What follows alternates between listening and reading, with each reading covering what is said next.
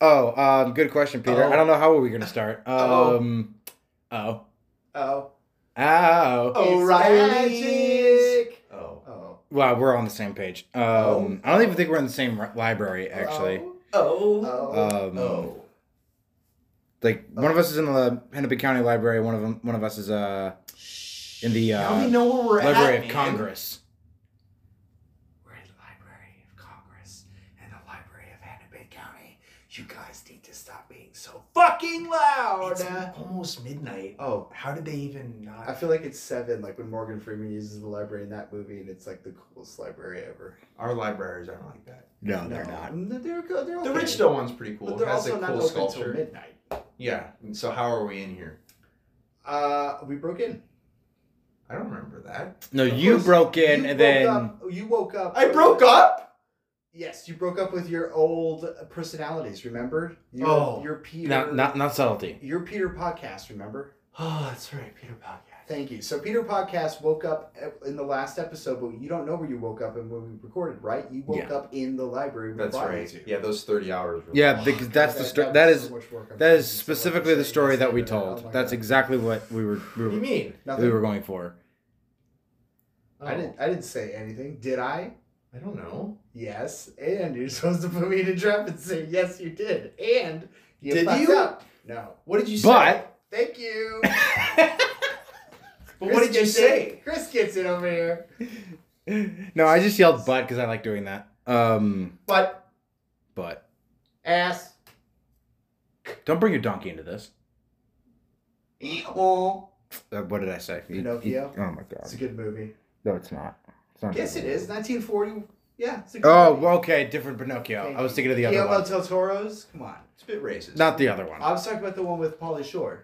That you're actually gonna. No. Why would I spray you? I don't know. You pointed it at me. It's in your hand. It's and my your fingers on fidget, your trigger. okay? And it's pointed at me. It's just a fidget. I'm You're not just- actually you're just gonna God. spray you, God okay? damn, dude. Calm down. I'm just watering the Oh, plants. Jesus Christ. God. Oh, God. God. Oh, my God. Jesus Christ. God, they're dead. They're You know it's gonna be fucking below dead. freezing, so that water's actually gonna freeze. God. I'm watering the plants, dude. Chill out. You're also watering the. Chill. We're Water's also boiling. Oh, chill. my God. It's so hot. Chill. The window looks fine. The window's gonna freeze all night. So wet. That's what she said. That's what she said. Good shit. I forgot about this plant. I have technology around me. I know. I'm using that as my shield. I know. I'm using it as my yields to slow this down and talk about a movie tonight. You want What to are we spin the talking wheel? You better make sure I don't get wet. Can I spin it? No. Right now? No! Why? Because it's fucking sacred and your pants are on. You just do that shit with your goddamn it. So should I take You're using all the water. What, are we in a water shortage right now? In this bottle, yes we do. Look Yes, at in Minnesota we have a water. that. The shortage. look on your face was like, yeah, that water was pretty rough. Oh my God. The window is The completely window is stuck. completely dead. It had a family. What? Ah. It's like the Brave Little Toaster. Oh, you wrote your name. I That's did. what that sound was. Yeah. No, it's gonna be frozen there. Nope. Yeah, you're making the face of you don't want it, but you do. That's what she said. Fuck! You're like me in VR. Oh God.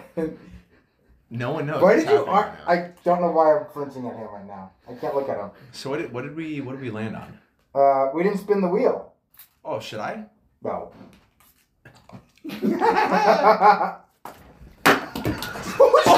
The top came off. Oh my God! The top came off. I just tossed it. That's what happened. I just tossed it. Yeah. God.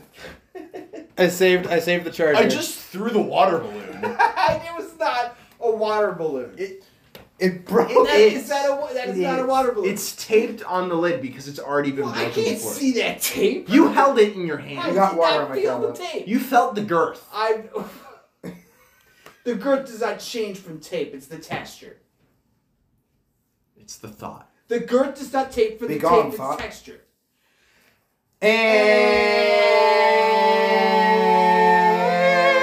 that's why I don't eat pasta. Welcome, Guys, I to checked check my prejudices, podcast. and I'm sorry. And zombies.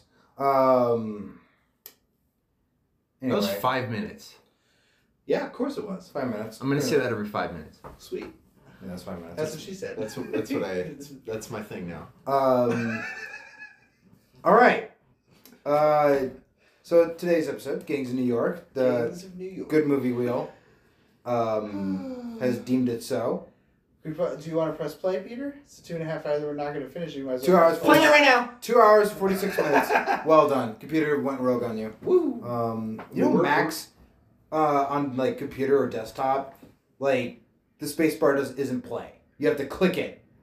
I haven't used it. You on basically have computer. to ask Max to play. I That's how literally- inconvenient it is. Can you On play now? computer. On computer. I haven't used a computer to watch a movie in quite a long time. Well, look yeah, at you, Mr. High and Mighty. No, I feel slow and behind the times. And high. Yeah, you've said that before. You know I wish there was a way to put this on like 2-speed. I listen. Okay, so the commentary for this is on YouTube, and I was like, perfect. I'll watch the movie with the commentary, but the commentary is like faster, so it's like 2:30 instead of the 2:40 that it was. So I would have to constantly like go back and fix it every now and then. But then after a while, I didn't have to do too much. I got it pretty much. Okay. It Like, sucked. I wish I could. I wish I didn't have to. Wait, why did that happen? I don't know. Whoever uploaded it just a little bit too fast. I don't know why. What the fuck? Scorsese already talks too fast alone. Anyway. So, Gangs of New York. My first Scorsese movie. Woo! Start to finish. Woo! We're not doing John Woo. Woo! The defeat on his face. I'm surrounded. By clowns. No, I was going to say jackals. Oh. Yeah. So did Jackal sound? That was a dolphin. That was a... That's a dolphin, dumbass. Damn. What a jackal. What about SpongeBob? Bah! That's a sheep. You better. No. It's a black sheep. That was playing Metric's Black Sheep. Come home. The song. The song. Yeah. During before D&M hit the stage at Good song. First Ave, yeah. Black sheep. Come home. Apparently, and this is inside information, but apparently Dury's manager manages Metric too. That's awesome. I mean, Metric is from Canada, and there's a lot of blend between the both of them. That's why it was in Scott Pilgrim, because they're also in Canada. Broken Social Scene produced it, and yes. That's the only reason. Also, Metric is in Broken. Nope, it's the only Also, reason. they played the original version and not the Brie Larson one. Oh, yeah?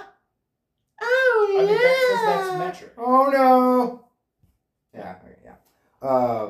So, yeah, I like that one better anyway. So... The Metric one or Breeze?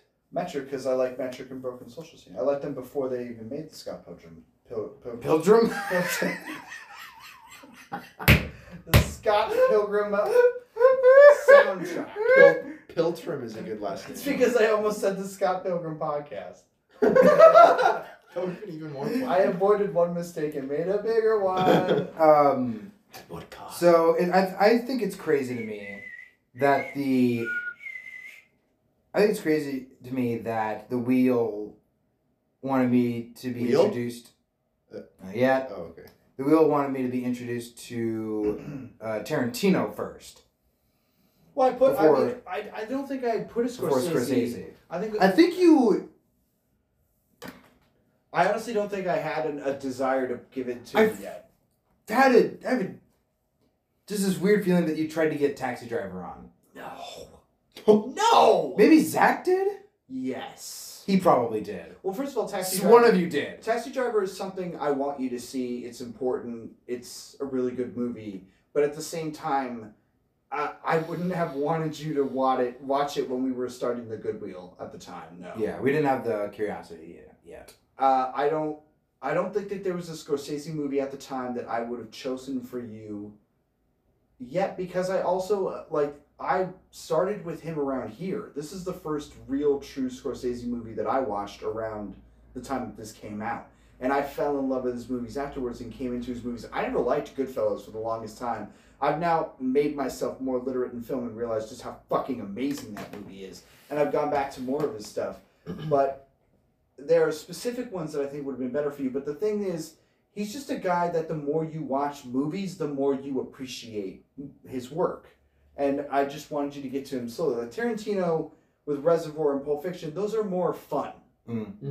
Like in general. But Taxi Drivers... It's like the Joker. You watch Joker, Joker is pretty much Taxi Driver except he turns into the Joker. And there's less, like, wrist mechanics. It's also been 5 minutes. And less laughing? No, he has a gun that does that. In Joker? He doesn't do that in Yeah, Joker. No, it's also been 5 minutes. I think you would like Taxi Driver. Yeah, so much like Tarantino, I was kind of scared of Scorsese because I always thought that, like, his movies were they didn't pull any punches. Like, it's, like, art house cinema, and it's not afraid to say what it has to say in a very, very rebellious way. It can be. Like, in a very, like, mean-spirited, like, spiteful way. That's interesting. It's given Ava. Yeah. No. That's interesting. This is a perspective that you have of a director just on your own terms, regardless of other people's work. Right. I don't think his work is... He's the guy who hates comic book movies. He doesn't... I don't think he hates them. No. But he just looks down on them. He looks down on them. I don't think he respects them. Agreed. Yeah.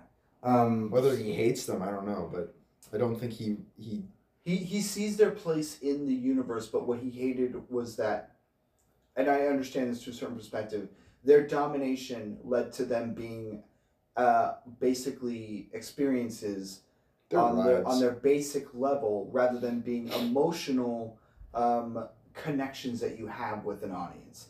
He believes that, like, it's still an experience that you have in the cinema, but there's less desire for the audience to connect and think about what they're watching rather than just sort of sit there and be like, ooh, wow, bang, zoom, and then you leave and you're like, ooh, what's the next one? He wants you to take more out of his work, but, like, the chokehold that it had on cinemas was also a problem that he had with it. And it got blown up because it was a thing that got blown up. But I don't think his work is spiteful. At least... I never really felt like his work was ever spiteful. Maybe not maybe spiteful is not the right word. More of just, like, high and mighty. Well, he considers them as, like, theme parks. Interesting. Yeah. But anyway, go on. No, that was pretty much it. Was like that was what kind of, like, scared me away from him. Okay. It's kind of just like, well, he doesn't really, like, he's coming from, like, a soapbox kind of perspective. Not in, like, he has, like, a bunch of political messaging. Or soap. But just, like, in terms of, like, I think my movies are more of what cinema is. And I kind of don't like that level of arrogance. You know? Wow. Okay, that's interesting. Though it's kind of... Not political, not morally, but cinematically I think this is what movies should be. Pretentious. Kind of like that. Interesting. Like, I think now that I'm actually exploring this, that's probably what was like. I don't like how arrogant you are and how you think movies should be made. Because of that thing he said about superhero movies? Yeah, I mean, that was pretty late in the game. He's been around since for... I know. Talking about film. I know. I think it's been a thing... Like you thought it was an old man screaming at a cloud or something? Kind of like that. This guy's making TikTok videos. This guy cares with his daughter. He cares about the language of cinema. So anyway, but kind of just like, that is interesting. I don't think it's wrong, or I just think that's a very interesting perspective. Let's call him up. Because there are many people who feel this way. So yeah, it's kind of just like, that's kind of just how I've always seen it. Like before then, it's like, oh, it's one of those great directors, but he doesn't make like typical like big like James Cameron stuff. Like he does, but he does something different. Like if Martin Scorsese directed Titanic, now I think that would have been like That would have. I got a lot to say about how this movie got made. Yeah. And I can see that, but another fun fact that I think I realized, my second Daniel Day-Lewis performance, besides Lincoln. You've seen Lincoln. Yes. Interesting. Back when Lincoln the came guy out. he hates so badly in this movie. Yes. It's crazy. Yeah. Like, because I liked Spielberg at the time. Still do. Yes, and I still do.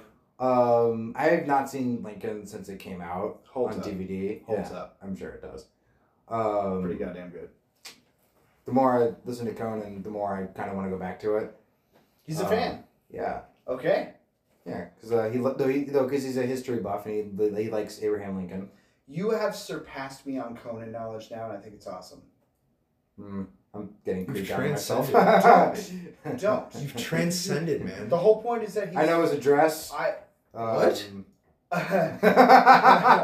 Very well done.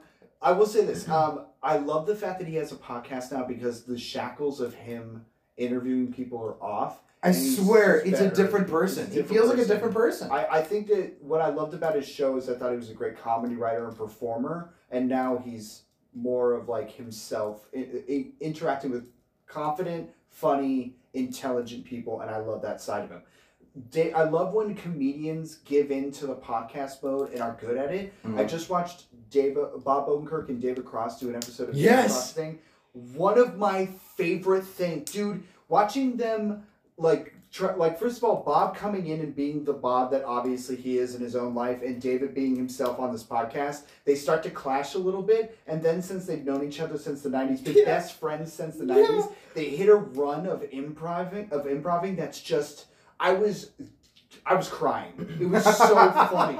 They were making when they made each other laugh, it was a small chuckle, but to me it felt like a huge explosion of laughter because they're so fucking good at this. And then eventually they hit a wall, they stopped, and then they just started talking like normal friends.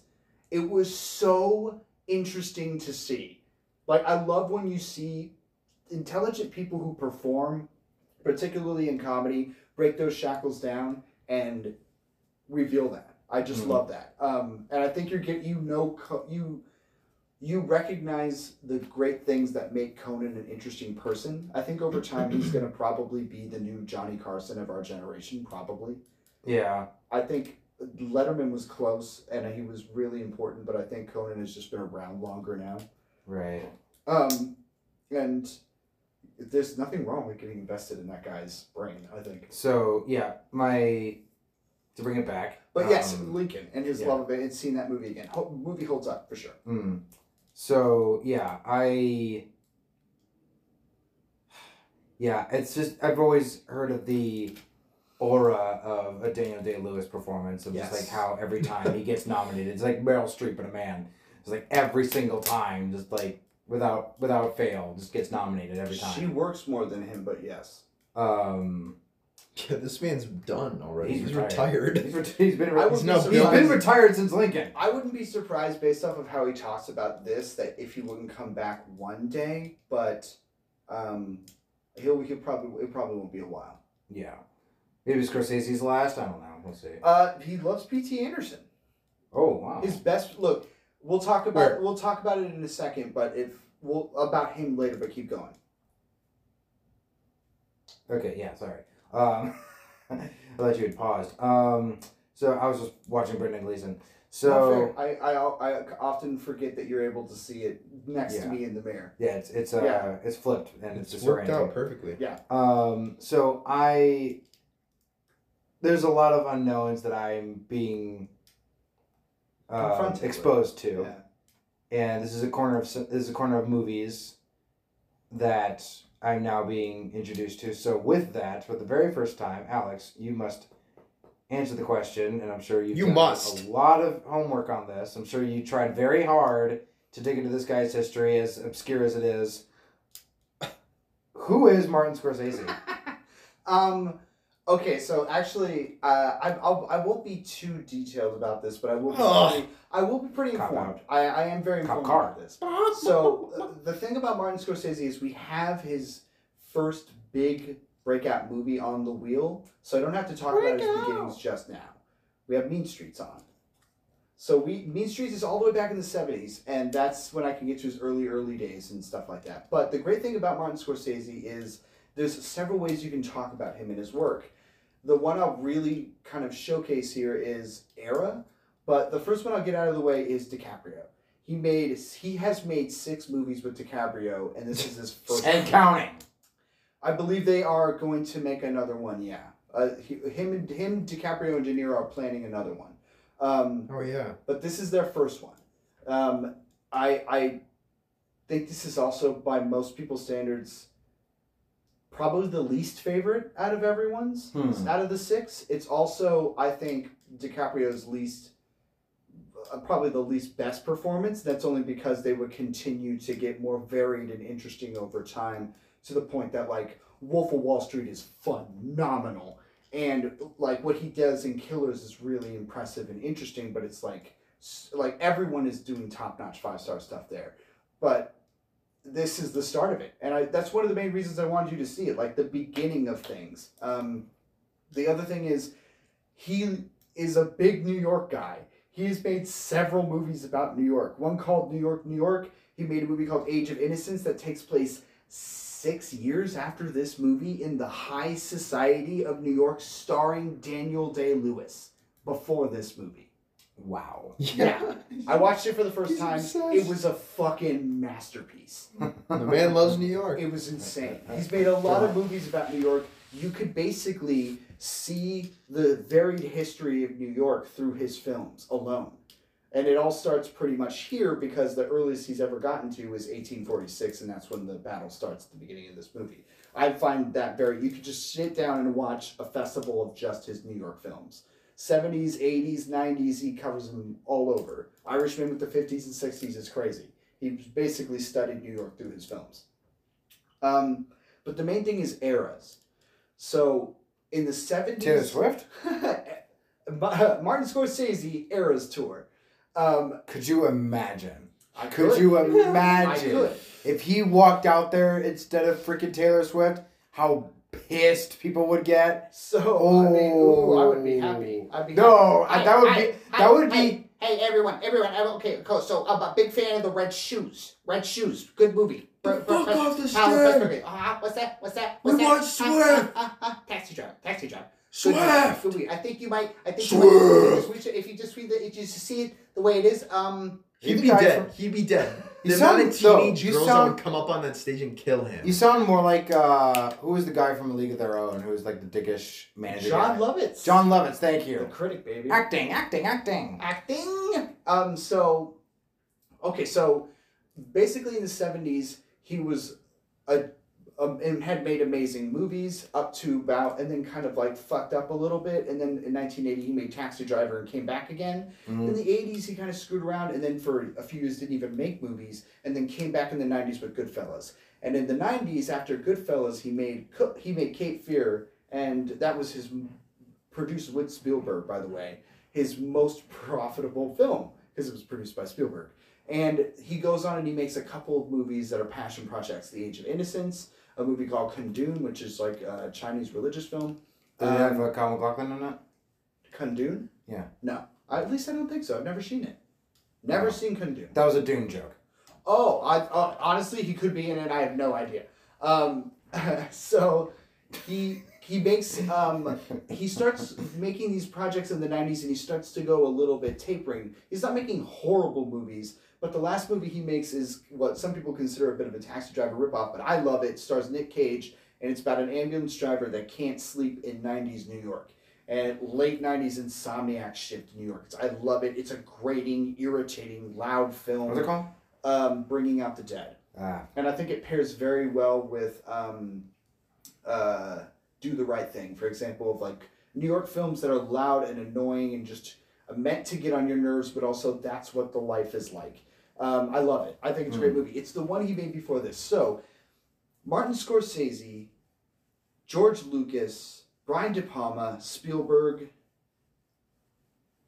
probably the most important people to come out of the 70s as directors. As time has gone on... So we've kind of touched on all those guys now. Yes, we've hit pretty much all of them. Except for Coppola. Coppola's the last Apocalypse Now. We did do it. Thank you. Oh, good. Yeah, we did. Okay, De Palma was Mission Impossible. Yes, we did. George Lucas is obviously Star Wars. Spielberg, we've pretty much almost covered everything except Empire of the Sun and Scorsese. So Scorsese, yeah. Okay, so here's the big thing. When I talk about the most important American filmmakers of all time, of our generation, and when I say our generation, I'm talking about probably about 70, 69 to now. Okay. Spielberg and Scorsese are the only two from the 70s that have stuck around, gotten to work consistently, and have still made masterpieces. Everyone else has fallen by the wayside.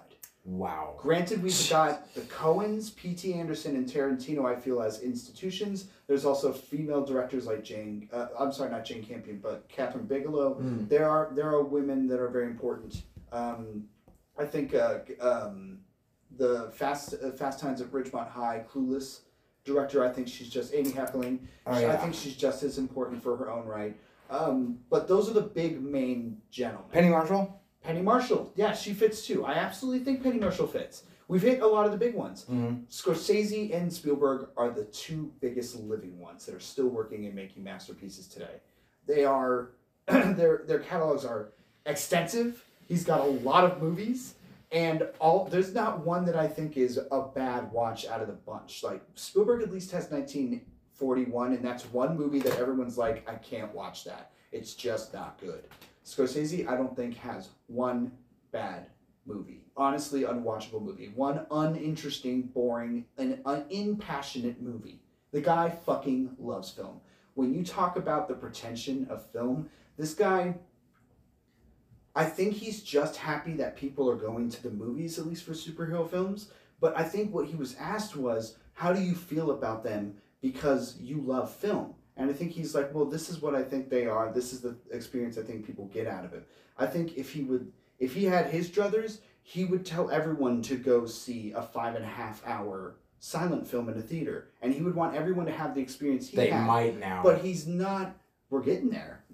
I'm happy. You better find that goddamn movie theater, I'm fucking happy. Oppenheimer was a pretty big indicator. Oppenheimer is off the shelves. No one can buy any copies. It's sold immediately in physical copies right away. That makes sense. It's sold out, dude. My dad doesn't get it. It's crazy. So he doesn't get it? Doesn't get it. Oh boy. Yeah, he didn't like the movie. Oh boy. So I didn't really like that guy. I think he is one of the most damaged. he has a very interesting, very career, because at this point in the 90s, he had made a bunch of masterpieces. He'd even made a bunch of movies. He made a bunch of money at the box office, and he was making passion projects.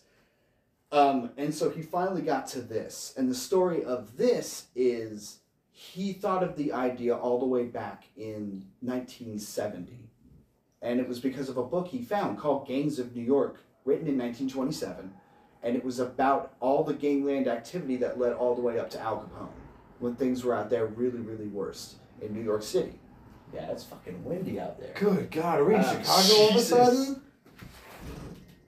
It's windy. It's scared now. So, so he finds this book in the 70s, and it's a fact. It's like this is what the world was like. These were the gangs. These are important people, but it doesn't have a narrative. It's not fictional. It's literally just trying to explain what it was like. And even now we're like, it's not even entirely accurate. It was written in 1927. A lot of it is legend and history and myth and stuff mixed together. Hearsay, whatever. But he didn't get that world out of his mind. And he started working on the script and stuff for years and years and years and years, and they got their first real crack at it in 1990, around the time that Goodfellas was getting started. He was in Kurosawa's last movie, and he was out there, and there was a storm outside, and he was stuck inside. So he's like, all right, so I'm going to start working on this script and start giving it a crack. They figure out what it is around that time, and then he realizes he can't make it yet because all the places in New York are fake, and where are they going to find the money to get this thing? Mm-hmm. Then he makes his movies, and what do you know? Titanic happens.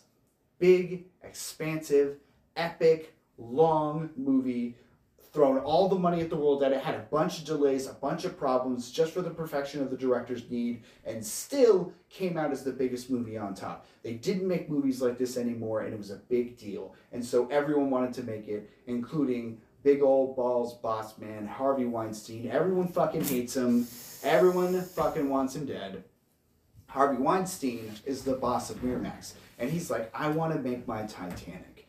And Scorsese has this movie in his back pocket. He's like, I want to make it. So he shops it around, and Weinstein's like, I'll do it. And he's like, all right. So basically, Scorsese needs a couple things to happen for this to work. And to understand that, you need to understand, what does Scorsese want to make out of this movie? What is it that he really likes? And it's the world. He wanted to recreate this world. He wanted to see this thing that he had never imagined or seen on screen in any sort of way. He just wanted to show what this place was like, what people look like, what it was like when the fight. He just wanted to create this world. He didn't care what the narrative was. He just wanted it to happen. And when you realize that the narrative was written back in the 90s, you can sort of see why it's so sort of straight-laced.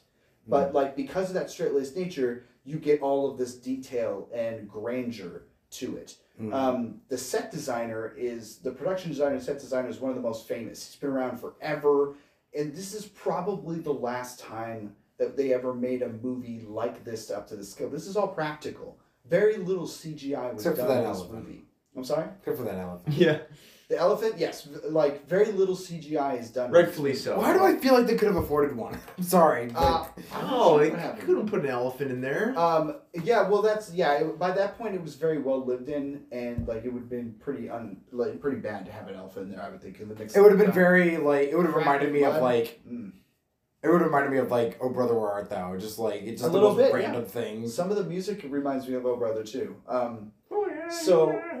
there a couple things need to happen for it to work, and the first thing that happens is DiCaprio is in, and he's like, well, I don't know how I feel about DiCaprio, but De Niro had worked with DiCaprio all the way when he was a young kid, and he was like, this kid has the chops, and you should work with him. And by that point, DiCaprio had already done The Beach and a few other things after Titanic that just hadn't worked yet. And he hadn't figured himself out yet. He had a very limited amount of time, and 2002 was his window to do it. And he picked 2 movies, and guess who the other director was? Spielberg, for Catch Me If You Can, which I think is a better performance by far from him, and a better movie. But at the same time, to see that he did this and that in the same year, and carried both of those movies, yeah, it's a pretty good fucking start to it changing your life and direction in this career. So... he's in, and he propels it. So now it has to be about Amsterdam.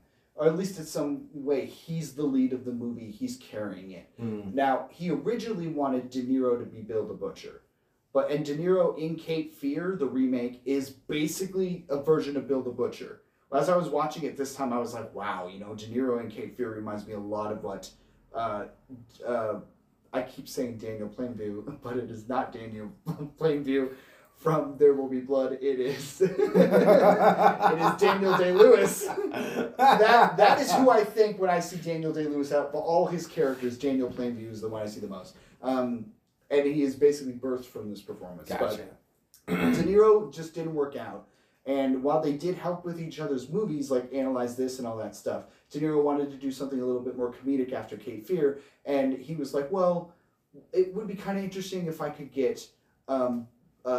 Lewis involved. So Weinstein is the one that wines and dines Daniel Day-Lewis back into acting, because Lewis had not been an actor for some time. He actually retired. No one knew where he was or what he was doing. They knew he spent time in Italy and Ireland, but that's about it. Incredibly enigmatic and mysterious dude. Just did his own fucking thing. But he was talked into it for this, and he just worked hard on it, and he created this on his own time, and they knew they had something special with Bill the Butcher. It's like, I remember seeing this movie when I was a kid, and I was like, who the fuck is that guy? Like, who the fuck is that guy? And I have to look it up because I haven't seen it in a while, but he didn't win the Oscar for this. Damn, what? He would win for There Will Be Blood, which is basically, the character in There Will Be Blood is sort of on the bare bones the same kind of person as Bill the Butcher, but with different detail. And you're like, oh my God, they're completely different people. But like, they're still fucking terrifying in their own right. So the next movie he would make would be There Will Be Blood with P.T. Anderson. And that is by far the performance he will be remembered for the rest of his life. Daniel Plainview is the best. A fucking legend, man. Best performance. I drink your milkshake. Like, fucking. I drink your milkshake. That fucking movie rules. It is carried on his back, and it's nuts. Oh, God, he's so good in it. But this is the return.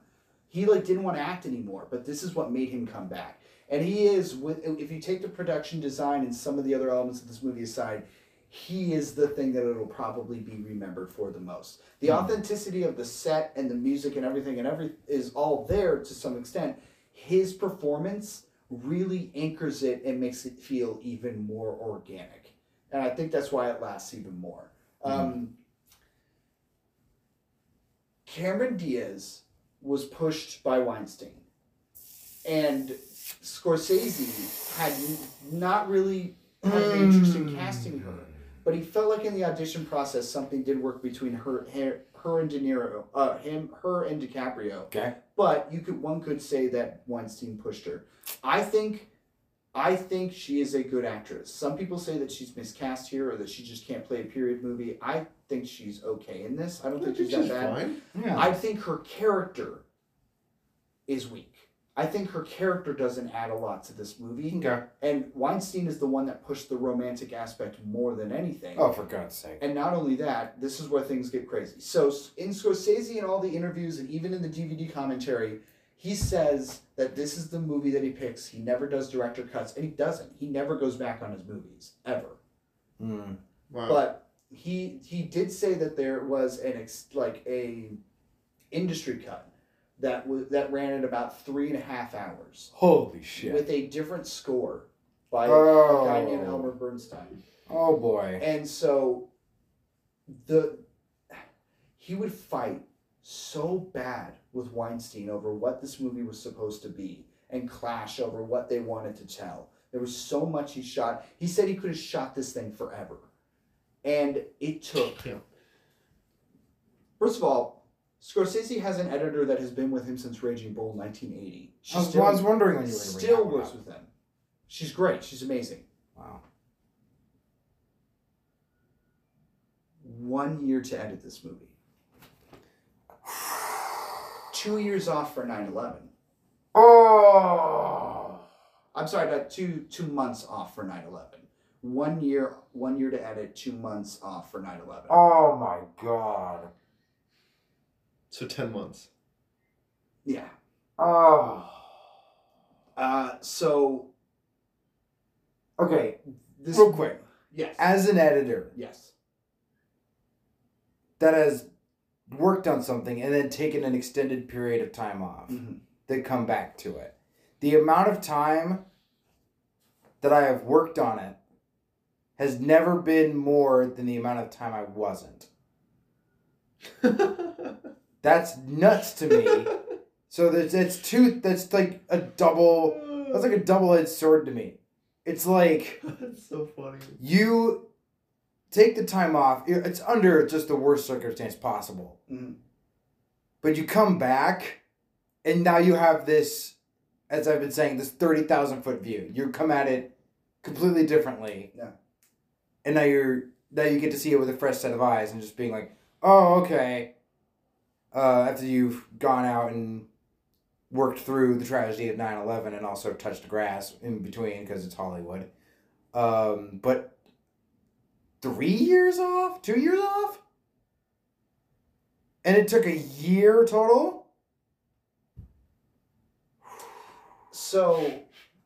oh my God! So we'll talk about what we think about this movie in a little bit, but there's a great 50-minute YouTube video that goes after this film. I think it was like 2 years ago. I forgot the guy's name who made it, but he really talks about a lot of interesting things. One of the things that I think is a very interesting point is the draft riots. There's a lot of historical inaccuracies to this film that he sort of like the draft riots and when deja vu. Like these dead rabbits attacks and all this stuff. There's a lot of things that don't happen at the same time that they happened in this movie. They kind of happened around each other, but he needed them to create this fictional story. Sure. But there are real people in here. There are real places, real incidents. And the draft riots was one of the most important, deadliest days in New York's history until 9/11. So he wanted the movie to end there because after that, that's when the city really sort of became a city. They fixed the police, they fixed the corruption, they fixed the firefighters. They were like, we're a city now. We're going to fix this. Most of the Reconstruction in America happened around that time. Horrible things happened in terms of like African-American relations, but like one of the most important aspects of that is at the end of the draft riots, what started as a bunch of poor people, of mostly white people, attacking draft places because they didn't want to go, it devolved into hanging and slaughtering and killing a bunch of black people. That's shown in this movie. But the guy's like, I think it's bad that you take this movie about a bunch of Irish, Italian stuff and put it into that ending. And I was like, I watched that before I watched the movie again. I don't feel like that's necessarily fair to this film because after watching Killers of the Flower Moon, it seems pretty clear that Scorsese probably felt like he couldn't tell that story. And on top of that, if he'd have made the movie now, I'm pretty sure, it would have been a TV show rather than Boardwalk Empire. If he didn't make this into a movie, it would have been the Boardwalk Empire that he would have made. It would have been a TV show that lasted forever so he could be on the set forever. Yeah. And he probably would have focused a lot more on every society. What it was like to be a woman, what it was like to be English, what it was like to be a black person, what it was like to be an Irish person, what it was like to be a native. Like he would have focused on all of them and it probably still would have ended on the draft riots eventually. But like this is all the things that are like predominant, but I just don't think Martin Scorsese wanted to shoot a lot of black people getting hung. He has one major scene where they drag a guy. Yeah. And it's pretty awful. They have one scene where they attack and murder another one, and then when they attack Jimmy. And then all the other ones are drawings in the actual riot from the newspapers. They cut to the drawing. I don't think he wanted to shoot that. I think he just didn't feel like it was his story to tell, or maybe he just didn't want to do it. Imagine if he did, though. I think it would have not aged. I don't think it would look good at the time. And whether people would have understood the context or not, they were already on his case about the movies he had made in the past that I think nowadays he's proved how his approach to film can be misunderstood.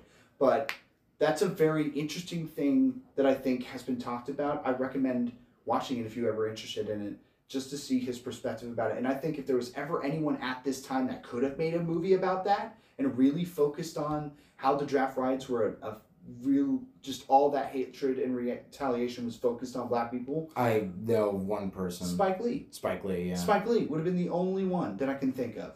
Maybe John Singleton, maybe, but like Spike Lee. And I just think you wouldn't have given. They never. I mean, for goodness sake, he made his own Saving Private Ryan. Eventually, later, and then before that, he'd already made Malcolm X. He'd made a movie. He'd already proven his point.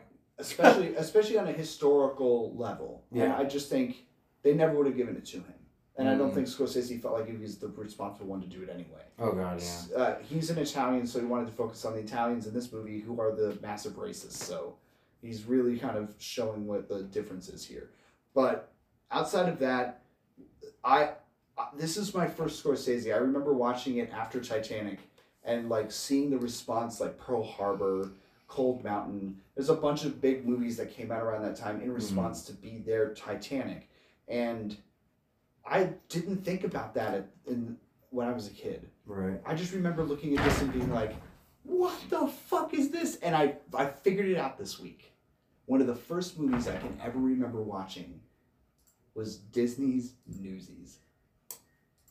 Young kids in early turn of the century New York running around dancing, being orphans. Yeah.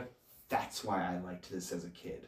That's why I liked this as a teenager. I was like, this is like fucked up Newsies. And it's shot better, and it looks better, and the set's cooler. That's why I think I really turned on to this. Plus, I was getting into movies more, and I was like, this Daniel Day-Lewis guy's fucking nuts. DiCaprio was getting better, and their next movie would be Aviator, and it's all about 1920s Hollywood up to the 50s, and I was like, I love it. I love The Aviator way more than I like this, but I think this movie is important to watch because Killers of the Flower Moon is the 3.5 hour epic that he wanted to make. He's able to make those movies now. Mm-hmm. This is him restricted and forced to be something under the hand of who's basically a dictator and an asshole. Now he's able to do whatever the fuck he wants. Projecting romance into his movie. And now when he wants to make a movie about romance, it's about one of the most fucked up, disgusting romances of all fucking time. Is there romance? Like, it's so fucked up. I love it. And with him unrestrained now versus what he did back then is important to see, because over the growth, it's amazing. I think you'd love Aviator. I think you would love The Departed. I think you'd love Shutter Island. Shutter Island. Wolf of Wall Street is amazingly funny. And you've already said don't watch Killers. I don't think you should watch Killers, but there's another one I'm missing too that I don't remember. But Hugo? No, he's not in Hugo. But don't watch Killers. Okay. Killers is not for you. Yeah. Everything else they made. It's very sad. The Departed specifically and Wolf of Wall Street specifically are two amazingly fun movies to watch. Shutter Island, Cecily would certainly stand by. But this to me is a huge mess, but one I love to go to. I really think he created a world, and I love to go to this world. And that's what I've admitted to about myself. It's not a perfect movie, but they really did create a place at a time. And it's my favorite story about this movie. When it was getting made, it was getting made in Italy, in one of the biggest sets of all time. And there was only one other movie at the time that was using those sets, Star Wars. So George Lucas came to visit the set, and only the two of them were standing in the middle. This would have been Attack of the Clones. In the middle of the 5-point square, and it's just the two of them standing there. And Scorsese said, "Let's take a picture." So he goes over, he sets up his camera, and they're both standing on different ends of this empty, huge set that everything is Paradise Alley. Mm-hmm. And then they take the picture, and then Scorsese looks at him and he goes, "I'm the past and you're the future. No one's going to make movies like these anymore, and your CGI films are going to take over." Damn. And he was not wrong. So there's a part of this that I look at, and I'm like, they don't make movies like this anymore. So I think that is the thing that I find impressive about this too. So, Chris, what'd you think? Solid. Really liked it. Liquid, one could say. We'll get to Metal Gear someday. Gotcha. So, just first off, I really dug the set design. It really just feels like a lived-in 1846 to 1862 New York. Every fucking pixel on the screen is filled with something. Boy, howdy! I was not expecting that bloodbath in the beginning. That genuinely took me by surprise. I said, because I've seen this before, so I said to Alex, like, seeing the snow on the ground so white and pure, and then, like, not even 5 minutes later, it's just an absolute bloodbath. Yeah. Like, puke, shit, guts, blood, it's all... Yeah, it's all just into this, like... coated on the floor. Like, this weird mass. It's very... I thought, like, to go over some points, I thought Cameron Diaz was okay. Like, I didn't, like, she's not a scene stealer. Agreed. But, like, she's not distracting. Fair. In a bad way. One thing that I thought was weird was the whole abortion thing. Mm-hmm. And I was just like, okay, this is a movie about the draft riots. But let's say it's not... She doesn't clarify that it's an abortion. It could have been a stillborn. A stillborn, something like that. You said they cut the baby out. A baby was removed. Yeah. Under what circumstance, we do not know. In a horrible way. Why was Very the stitch on way. the fucking side of her? It's crazy.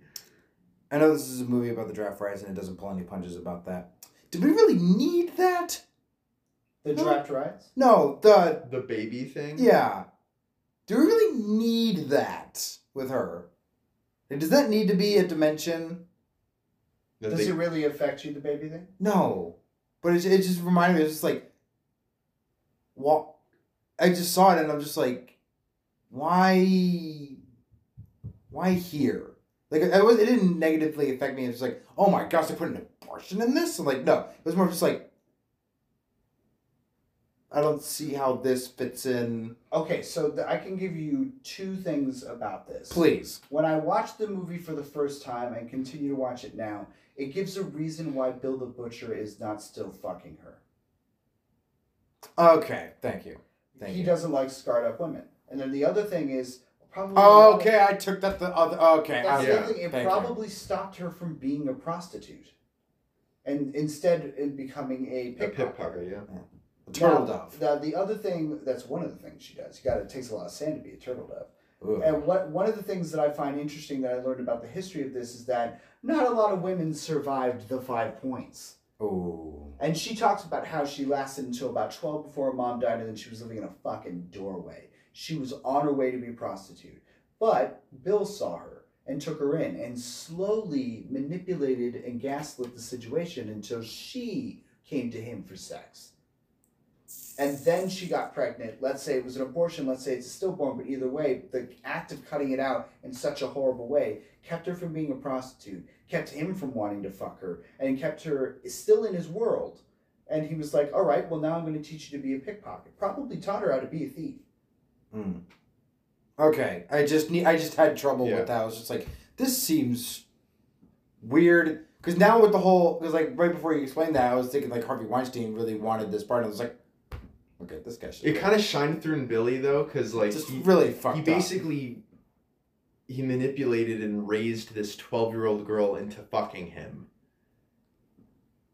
and then discarded her after a potential child, and then scarred her for maybe like it's fucked up. Plus, he hates the Irish anyway. Not gonna lie, that may be the most fucked up thing we've done on any movie that we have.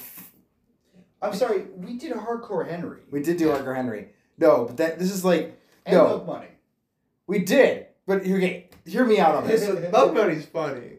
This is just fucked up. We are talking about crushing a man's balls and shoving a police baton down the man's throat. Talking about taking an electrical wire, wrapping in a guy's mouth, and decapitating him with it. Yes. Yeah. We're talking about that. These are horribly vicious acts of bodily harm. Yes. Visceral moments. But the fact that that's not seen in the implied like psychological torture that is just like that just is so I don't know, that just seems more effective to me. So I that's awesome. That affects me more. You empathize with this character in this world really well, and that's awesome. Billy's a horrible man. Now, very. But this is what I would say about Captain Obvious. Now this is what I would say about this. What would be cooler? Now, wouldn't it be cooler if you actually got to see a little bit of that story and that growth? That would be nice. But of those flashbacks, of those moments, of that time, her building up to the point where she meets Amsterdam, what if the story was more about what she was doing in her life then, rather than her trying to fuck him? Because I feel like it's there would have only been more about weight. their romance, rather than his life and hers. And you would get more out of it than just one monologue in a bed. Because what's the first thing she does after that monologue? Who are you? Who are you? No, she's in that story to like propel Billy and then to propel him. It's just explain her backstory a little bit.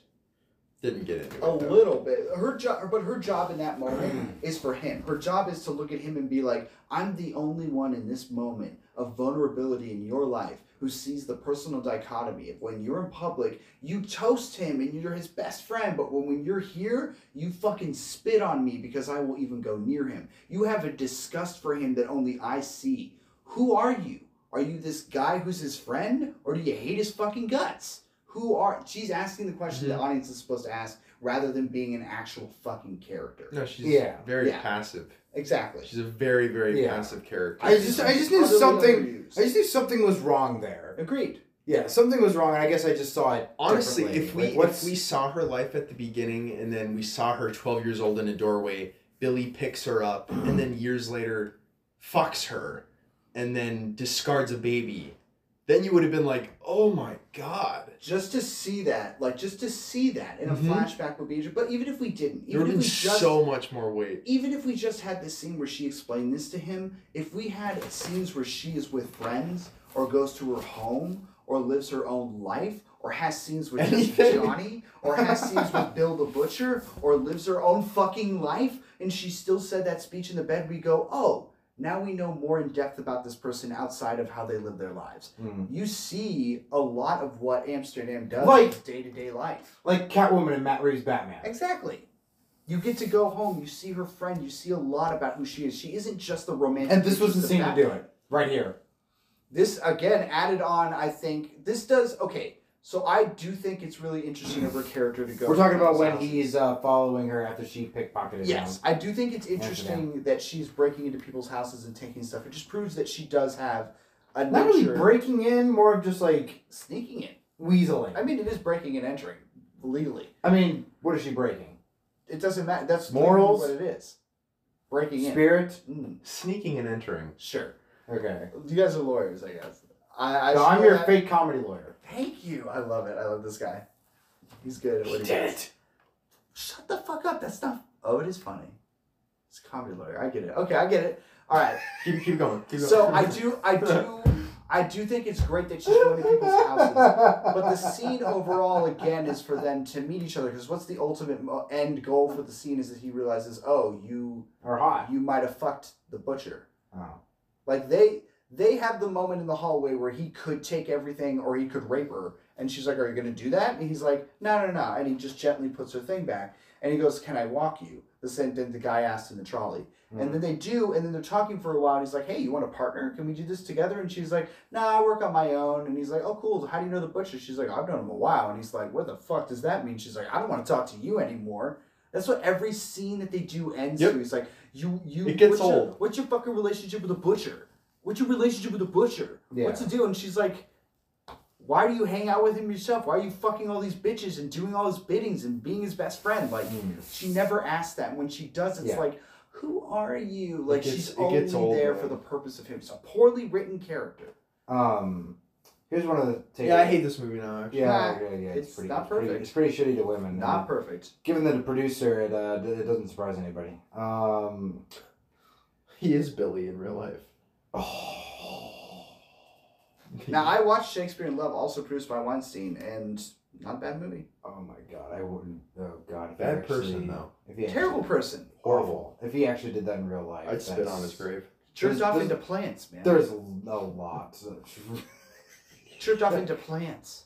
I feel like that's... I fumble my words. I don't know why, but as soon as you said that, I looked at their Christmas tree. It's because it's a giant plant, and it would take a lot of cum.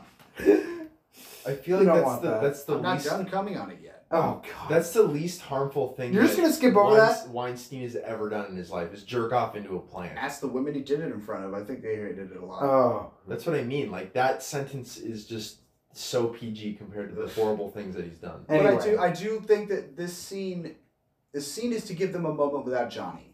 Yes. And give them a moment to, like, for her to understand, like, what kind of person are you. See, that angle, the angle with Johnny, that kind of felt forced. Johnny, by the way, the kid from E.T. Elliot. I do. He looked familiar, but in a weird way. I thought I saw him on Once Upon a Time at some point. I'm not sure. When my mom's watching it. Maybe. Maybe he could be in that. So yes, I think it makes me wonder when I think about Johnny, when he was put in, because his only mechanism is to portray him. Yes. You don't need her to do this. I don't think you need her to do that. You could just make it seem like Johnny was wanting to be the right hand. Yeah, Johnny didn't want any part of this in the first place. He just wanted. He's so awkwardly there sometimes. But you could have made it seem like he wanted to be Bill's right hand man, and then he was getting the spot taken out of him. He could have been jealous of Bill, just that. Yeah. But instead, they added this romantic angle, which I think is too much and unfair. People, it didn't work. Yeah. Selling his friend out just because of a girl is just so. It feels lazy now. It happens. I know, but like in movies now, he got cucked, man. 21 years removed. Would it have been any better if he had been jealous of Bill? I mean, I guess, but like Bill's an intimidating figure. You just don't cross that. Where's E.T. in this? You know. I know. Anyway, one of the notes that I'm actually just now developing, like I could look at this movie forever. Like it's just such a pleasantly it's such a pleasant visual movie. Who are you about to bitch smack? No, By the way, when she the officer, like anytime a child walks past him, he like almost hits him in the head. He threatens to hit them. That's great. Yeah. So it's just a pleasant movie to look at. Like it's very just like well composed. It's kind of relaxing, really. Did he ever take that watch back? Did he ever? No, it was hung around his head when he got at the end. Yeah, but we never saw him like take it off the thing, right? No, okay. He doesn't. I guess he just comes back and gets it whenever. What was it? What did you say? It's a pleasant movie to look at. Like, yes, I agree. It is a very comforting movie. I think it's more of a fall movie, honestly. Like the beginning, very wintry vibes got me into it, but then like later on, it's just like fall. It fits now because it feels like a bit of both. But when they're all standing in front of the church when the natives try to burn it down, that felt like fall to me. A lot of amber color. Yeah. That's why I think. Personally, I think the biggest problem with this movie is that it isn't a lot. It isn't enough. I think it should be longer. I actually think the second half, after he's like burned his face and everything, that it moves too quickly. It was like really Johnny dies, rushed. and then Monk dies, and then all of a sudden they're gonna go for the battle, and then all of a sudden the draft riots are getting in the way. And it didn't have much of a problem with that. To me, as a child, I always felt like that's when the movie lost me, and now as I come back, I'm like, it's because there's too much going on. And now that I realize that there was a 3.5 hour cut, I'm like, I kind of wish that they had that's fleshed that out a little bit more and gave it a little bit more breath. But watching it now, I do see those things, but everything you I didn't watch this for the first time this week until hours ago because I've seen it so many times. I've been watching it behind the scenes. I've been watching it in videos. I've been watching it with the DVD commentary, but I didn't sit down and watch it until now. And it isn't till now that I'm like, yes, I see the faults and the problems in it that I noticed now and never could before because of nostalgic reasons. But when I was studying it throughout the week, I loved the vibe. I loved looking at it. I loved Bill's vibe. Just everything about it feels so lived in. It feels so real. I think he nailed the world. And if he'd have made this a show, it would have been better. But because he didn't, we still get Bill the Butcher. Yes. And we still get the birth of DiCaprio. If we hadn't gotten those two things, we wouldn't have gotten the blessings that we've had from their work later. So I love that shot. I love the shot of Monk just standing there. It's so cool to me. Just little moments like that all over. Love to look at it. Love to look at it. Nobody knows how to torture DiCaprio like Martin Scorsese. Just seeing the trailers from Killers of the Flower Moon and what you guys are describing. All of the movies. And then watching this. He's always tortured in some weird way. It's honestly not the thing that he is the most physically torturous performance of his life. That was The Revenant, and he won the Oscar for it because he basically ate a cow's liver in freezing cold Alaska on the ground in the middle of nowhere. He also got to ride a one wheel. I mean, when it finally wrapped. I think that movie's probably the most physically torturing thing he's done, but I will agree emotionally, no one has wrecked him or pushed him further than Scorsese. Dude, every movie he's in, he's getting tortured in some weird fucking way. Wolf of Wall Street. He's making friends with the guy who killed his dad and is possibly just one of the most awful people who ever lived. Yeah, Wall Street especially. Wall Street is his best performance, but sexually tortured. do think that he nails this really well. I think the character of Amsterdam is very thin, but DiCaprio is still quite good in moments. Yeah. Still, I think there's no point in this where I'm like, I don't believe that something is simmering underneath him. Like a lot of I think you've explained it in the beginning, but like, I think you pretty much. I think I'm more okay with the shallowness of it because so much of the detail went into how it's going to look and the sets. Fair. All of that. So I'm more okay with that. Okay. Which, now that I speak it aloud, I might as well just go back to I just wanted more. I don't care how shallow it is either. I just wanted more of it in terms of the rhythm and its pacing in the second half. Sure. I just wanted it to breathe as well in the second half as it does in the first. Right. Because this could have been, I don't know.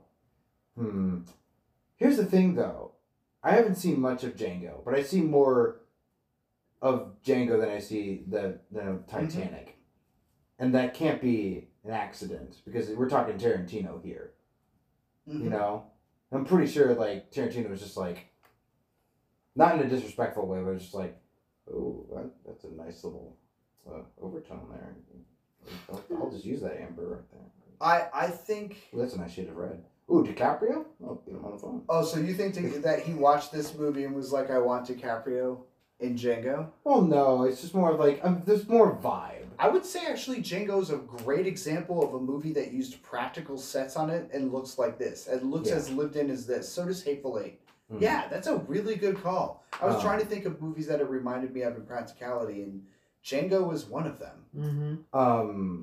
But like, yeah, just I really felt like I feel like it was enough of an engagement for me that when I actually stopped the movie to like break, I was like, damn it, I don't want to stop. Oh, that's good. I was like, damn, I don't want to stop. Good. I don't want to stop right now. Because that was right at the point where, like... Johnny or Monk died? Neither. When right after Johnny betrayed Amsterdam to Billy, because he's Billy Butcher to me, and so right after that theater part, and then now they're actually like duking it out in the bureaucratic arena. It doesn't happen at the halfway point of the movie. It happens later, but if the movie was longer, it would have been the halfway point. Yeah. But I was actually going to ask that. How did you feel the two biggest moments before we even get to that half is A, when the guy tries to assassinate Billy, and Amsterdam saves him. How did that feel? That really did come out of nowhere. It's like one of those things that I'm just like, whoa! I forgot. Random things can happen in a movie without them being contrived. And then how did you feel when he got stabbed in the gut, Amsterdam? Wait, by who? By Billy. Billy's immediately, he tries to attack Billy when he he's throws the knife at Right. Yes. That's a wound. Yeah. Dang, that was just like, oh, now here's the second act. Because I was just like, okay, this feels like a 5-act play. Because it feels like a play. It feels like I'm watching a play at times. Wow, just by the level of practicality. Like I felt like I was watching a stage play. That's crazy. We just kind of give off that's the very tone of it. So yeah, it's just so. I was like, I was kind of invested because it actually does remind me of like an Assassin's Creed story. Oh, interesting. Whereas like this Templar has committed this thing against the main character, and then now it's just that now you've got to work your way to avenge whatever cardinal sin he's committed, and like I found, and those are like. I think something clicked with me because like those are like 12-hour games. Yeah. Like those are 12, 15-hour grindy games. Like you've got to really be in it. Then I was getting that vibe from this movie, just watching DiCaprio or Amsterdam just go through that, and I'm just like, oh, this reminds me of Assassin's Creed, except I'm not playing. I'm actually just watching it, and there's not a lot going on. Very much. But no, I was my attention was held. Throughout most of this. Like I was trying to like I was really trying to invest myself with something about I think the whole triangle thing just didn't really I don't think it works. I don't think it works. Like I don't It's so fucking weird. Like yeah, I don't. And it's not much of a triangle. It's I guess I just identified the wrong thing that I thought was wrong with it. I thought it shouldn't have been there, but I guess it's just the wrong reason. It's just not enough. It's just not enough. And it's not enough, and that's not the point of the scene. The scene is not about her. It's about her being vulnerable enough for him to admit and show enough of himself. Exactly. To realize that he doesn't know who he is. Right. Because her admitting that means that they can't have the same scene they've had over and over again. He can no longer at that point give her shit for Bill the Butcher. Right. Like he now knows that there's nothing happening between them, and that whatever happened was years ago, and that's never going to happen again. And so now he has to sit there and think about himself. Yeah. He's got her. That's it. And then the next thing is she's got knives getting thrown at her. So she's immediately a damsel in distress. Yeah. Oh my god. Are you okay, buddy? I'm a damsel in distress. Jesus, you've been sitting in that chair for weeks. You're now gonna die. We just woke you up from being knocked out. That's how you got knocked out in the first place. It really did feel like it. I feel like there was a white-haired man who is occasionally bearded, and I had a stroke when I said that. Occasionally bearded. Yeah, because I didn't want to invoke his name. He might just show up and Santa Claus. Oh, I thought you were gonna say Voldemort. Santa Claus. No. Hey. We know it's you, Beetlejuice. Oh, come on, guys. That beard is not doing it, dude. It's made out of a dead guy's beard. If you weren't green and rotting, is he green? Beetlejuice. Look at him, he's fucking rotting. I'm green around the edges. Gray. I'm green. Well, I'm gray mostly, but I'm green around the edges. If you take a look, great makeup job. And you smell like a rotting corpse. That's my ass. Your ass smells like a rotting corpse. Could you please learn how to wipe? All right, I'm gonna get out of here. I'm gonna go hang out with my friend Edgar Theater. Baby. Thank you. Bye. Basically the same guy. Oh my god. Anyway, so yes, go ahead. So I agree. The triangle is unnecessary and not needed. It doesn't even feel like a triangle. Despite the fact that I think this would be better if in the movie with enough dimensions, I feel like that wasn't exactly. It weakens things. All it is he likes her, she doesn't like him, and he's like, you can replace Johnny with a cow and get the same result. Peter, what? Cow. See, cows make everything better. This is such an infield joke. They have vitamin D. Thank you. So yeah, But I was invested in that scene where he's getting like those oh shit, because my next point, oh my god, so angry. Billy Butcher, yes, stole the show. Yes, he does. Terrifying. Yeah. That eye. Yeah. Like when the edit does that that whole zoom in on his eye, I was just like, I'm in. This guy, whoever he is. Yes, and he hasn't even spoken a word yet, and you just sold me visually. Really? I'm in. Whoever this guy is. And then he ends up being just one of the most terrifying villains I've ever seen. It's phenomenal. So when he shows up in his bed, he just sits there and he's just like... That's my favorite scene. That's my favorite scene, because even when he's vulnerable, you're still like, are you going to cut my throat? Like, where are you getting at right now? Surely does he know that it's... That's the whole point. You're like... You're sitting there like, are you trying to be... I'm sorry? Or does he know that it's her? That it's her, Jenny? In the bed with him? Yeah, he doesn't care. He saved his life. Okay, alright. I just wanted to make sure. No, he legit came to Amsterdam in a vulnerable state and just telling him I can't sleep. Here's all these things that are eating away at me. Anyway. Yeah, he needs... Sleep good, buddy. But you're the whole time we're like, oh my... I haven't felt good about killing that priest. But also, he needs to know because that's the tool he uses against him at the knife throwing.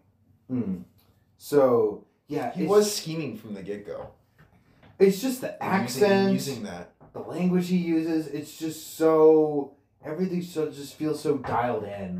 Daniel Day-Lewis just knew who this guy was. Yeah. Based off of a real guy. It's borderline one of the... I have a list of actors, if I ever got famous, that I'd never want to really... that I'm scared to meet in real life because of who... the characters they've played on screen. Oh, I'd be so intimidated. Emma Stone from Birdman. Wow. She scared me when I saw that. Cruella, I hear she's pretty good in Cruella. I know, but that's kind of a fantastical kind of thing. But who she played in Birdman just kind of freaked me the fuck out. She's scary. My dad wants to go see Poor Things, and I'm like, that's awesome. But in the back of my mind, I'm like, I hear 20% of that movie is sex scenes. So. Yeah, bring the tissues and the lotion. You and Dad are gonna have a fun time. It's gonna be a family outing. Anyway, so Emma Stone from Birdman, John Hamm from Top Gun Maverick. Fair. Terrifying. He wasn't a villain, but he was certainly machismo. Really intimidating. I'd say him from Baby Driver. He's pretty fucking angry in that movie. Good point. Yeah. Good point. I don't want to meet that guy. He's more terrifying. Yeah, when he's in the cop car and he's like, "Where are you?" Now, as I said, I personally think while this is an amazing performance that carries this film past the point that you could ask yourself if he wasn't in this movie. It's like Heath Ledger's Joker in The Dark Knight. Oh God, yes. No, everybody's solid, really just like does their job really well. And then there's Heath Ledger, who's just taking it up. And who's making history. I gotta look about who he lost to, but again, There Will Be Blood is better than this. And now it's not more terrifying, but there's still something underneath that man that is pure-blooded American evil. And it's he's a little too good playing these roles. He's so good in this. He carries the movie. You want more of him, even though he's so awful, and then you get a whole movie of him. Like There Will Be Blood is a whole movie of a Bill the Butcher type character. Yeah, I highly recommend it. It was this part right here that reminded me to the romance. Like she starts kissing the scars, and I was like, well, that again, she's like, I got an entire cesarean wound. I lost a child. True. And he's like, yeah, I got a bunch of scars. Check these out. And I'm like, it's not about you, dude. I know. That's what I was like. Share. Yeah, I agree. It's just weird. It's so centered on him. Ugh. It's crazy. God. Yeah, God forbid you give woman agency. God, I agree, dude. Billy Butcher, awful human being. Never want to meet him, but god darn it, I'll watch him all day. Yeah, I just was like, just so captivated by it. Because, like, he's one of those, I feel like the best villains, and this is Captain Obvious. The best villains are the ones with I feel like the least eyes. The least amount of showers. He is a butcher, so... The least amount of outfit choices that... No, the most wrinkles. Okay. Sure, I mean... In their overcoat. He sure knows how to pick them. You can smell that, man. You can smell the man that died in that coat. The amount of grease that's on that fucker's head. And the other guy's blood. He's not a great guy. No, he fucks children and then guts the baby out. Fuck. It doesn't get any better the more it's spoken. And it shouldn't. There's a lot of weight to it. God.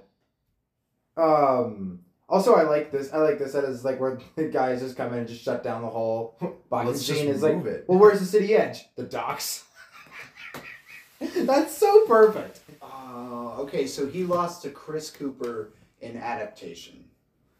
That's a really great performance. I don't know why. This is better. I think this is better. Why did he... Okay, listen. Adaptation I haven't seen a lot of Chris Cooper outside of October Sky and Adaptation. Peter Berg's The Kingdom. Awesome. Adaptation is my favorite Chris Cooper. I just don't like...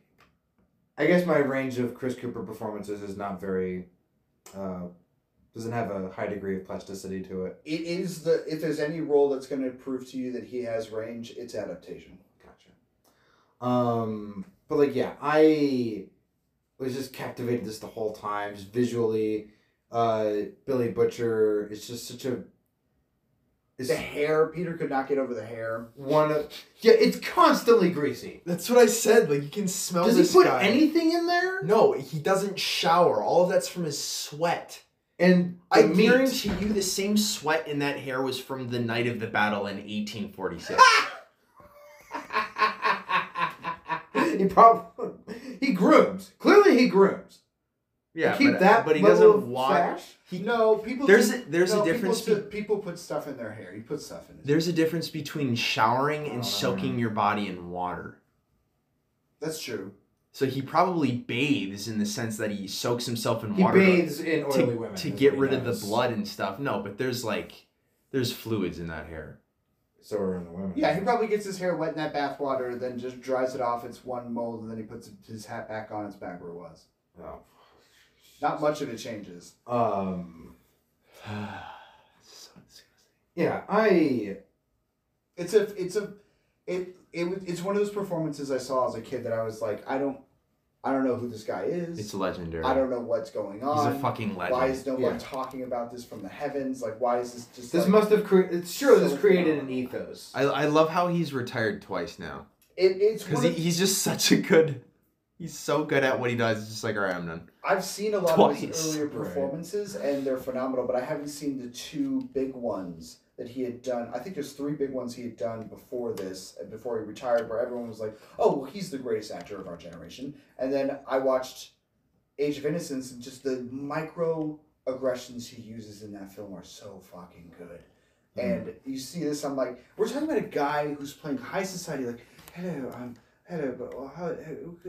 let's see, like, he's very, very reserved, he's very forward, he's very, like, calm, and then he plays this guy, and it's like literally within the same lifespan. Very non-subtle aggression. Oh, it's so cool, and, like, that's why I was so happy after this. He did, okay, so There Will Be Blood, then 9, and then Lincoln, and then Phantom Thread. So he's worked with P.T. Anderson twice. Mm-hmm. Yeah. So he didn't do much after this at all, but like this and There Will Be Blood alone are phenomenal. And then we get Lincoln. Lincoln's amazing. He won for Lincoln. Mm-hmm. And Phantom Thread, he was nominated too. Like, Phantom Thread's amazing. Yeah, so overall, I really like, if we want to go like technical, like the editing, I really like how the drums, every time Amsterdam gets like a flashback to that, I really just like how the drums fade in and out. Those drums are gonna like live rent free in my head. There's so many like whip pans and cuts in this too. Yeah. Scorsese was walking down the street in New York and he heard 3 black men play drums and a fife, and found a way to record that. He came back the next day and he recorded that, and he kept that recording all the way through the 80s and the 90s until he came to this movie. He's like, this is what I want to sound like. Mm. He knew all the way back then. Like I just like that kind of stuff. This whole oneer with just the basically a short film. Yeah. And it it's such a great impactful moment. Yeah. Shows what film can do. This is what I think they're shipping soldiers in the same boats that they're bringing them back in boxes. Actually, it's like a factory. Actually, Irishmen are getting off the boat, getting directly in line to be a soldier, and then directly on the boat, and then directly to the war where they will die and be put in a box. Offloaded from that same boat. This is okay. I still remember that opening scene in Lincoln. We'll keep going. Keep going with your notes. I'll get to the same question when we're through with them. I kind of want to talk about the ending a little bit. All right. Something told me, like, the little voice inside me was just like, this doesn't end as cleanly as I think it will. Mm. And then lo and behold, like, Amsterdam ends up getting his revenge ultimately, but it's kind of just like in the lieu of, oh, New York just blew up. Like everything gets sideswiped. All his friends are dead. All of them. It was for nothing. Her money is gone. They can't go to San Francisco. San Francisco. Oh, fuck! I thought she already paid for the damn thing. Even if she did, those tickets are gone. Start walking. Start walking. I think that they eventually got there. I think if she can pickpocket, she could have had the tickets hidden on her somewhere. But she got punched in the face. Surely she has a stash. That was her stash. Fuck. Surely he has a stash. Not the one on his face. I think they could make that money back if there were still people walking around. They could pickpocket and but shit. But before he gets drafted? I think he'd be able to weasel his way out of that. Then drafts do come back. They don't stop. Yeah. I don't know, dude. Fine, they lived horribly ever after. I just find it interesting that I'm trying to be hopeful. Her bag gets... All hope was lost after he just reminded me that the bag is gone. The bag is taken, which is why the first time I watched it, I was like, oh shit, but like most people believe they go to San Francisco. Okay. And you can believe that if you want to. They're alive. Why not? It's fake. It's a movie. Exactly. Man, I want a happy ending for this guy. So they're dead. So, anyway. But and at the end of the movie, it points out it doesn't matter anyway. The city lived on and built on their ashes anyway. Yeah. And I thought it was a really interesting touch to leave the Twin Towers in. A year after they happened, yes. Like, I wonder what kind of reaction that got. This movie was supposed to come out in the winter of 2001. One of the biggest reasons they stalled it was because they didn't want to make the big violent New York movie after 9/11. But they also needed to edit it down because 2 big voices were going against what it was supposed to be. But Mom and Dad are fighting outside. Exactly. So But the Twin Towers... But you still gotta do homework. But he was making that point again, which is that if the last most violent, horrible time in New York's history was the draft riots, and the next was 9/11, the city will rebuild again. It always rebuilds again. That's the point of New York. Like, it was barbaric this time. It was the point where a guy could walk out and cut off your ear and then hand people free meat the next day, and no one gave a shit. He was completely corrupt in this area. Everyone was everyone. Like, there were black people, Chinese people, Irish people, English people. There was no real segregation in terms of how people lived, but there was a hierarchy in terms of how people were controlled and everything, and all of that needed to end. Yeah. That needed to end for modernity to kick in and take it over. Like, Tammany keeps telling Bill, he's like, you need to stop fighting. You need to change. Monk says it too, and like, it buries him. He just wants to die with this world because he'll never be able to live in the new one. And Amsterdam is just like, Amsterdam could be the future if he stayed, but like a lot of people, he leaves and goes somewhere else because that is what happened in New York. There's nothing left for him. 5 Points would be later, after the destruction of it, it would later become the financial district that would run the rest of New York. Wall Street? Not Wall Street, no. That's like an aspect of it, though. It's connected to it. Oh. It's crazy. Wow. I would just pour fake blood on it once a year. What did you think? What did you think the ending was gonna be, and when did you start to realize it was gonna start to go bad? I think it was the second act. Just how the second act was. No, it was when Jenny tried to leave. Or Jenny said she was leaving for San Francisco. He's like, the city's gonna blow up anyway. I was like, there it is, right there. Even though I had a hunch earlier on, I can't say exactly when, but at some point I was just like, something's not right here. Something doesn't feel right here. I thought it was gonna end like typically as like it's just like the two gangs duke it out again, or the two giant things duke it out again, and we get a clean winner. Yeah, between the two. Obviously it would be Amsterdam because, you know, Shakespeare was not be denied. Tits. So yeah. Tits. So that's how I thought it was. That's what I was hoping it would be, and then just something clicked, and it was like, oh, wait a minute. If who I think made this actually made this. This doesn't end that like that. He's got something more to say. And then the actual ending happens, and I'm just like, yep, there it is. What's the, I don't know. It's something to be said about, like, revenge, I guess. I think it's more so, there's a moment before the draft riots happen. There is a moment when the draft riots are about to happen, or the night before they really get bad, when the rich people are playing pool with Tammany. And this guy's like, and Tammany's like, I saw them, man. They're pretty fucking pissed. Freaking, like, bandwagoner. Yeah, dude. Like, my God. He was a real person. I thought Amsterdam was going to shoot him when they were meeting. It's just like, he knows he's a freaking bandwagon guy. He was a real person. Doesn't surprise me. In real life. Stole just thousands, millions of dollars. So but it was thousands back then. $1 million didn't exist. $1 million existed then, but just it was impossible money. Yeah. Yeah. So there's a lot of Native Americans dead. Oh, I forgot what I was talking about. Tammany, real guy. Stole millions of dollars. No, something before that. Like he's a bandwagoner. No, something before that. Regardless. Regardless, yes.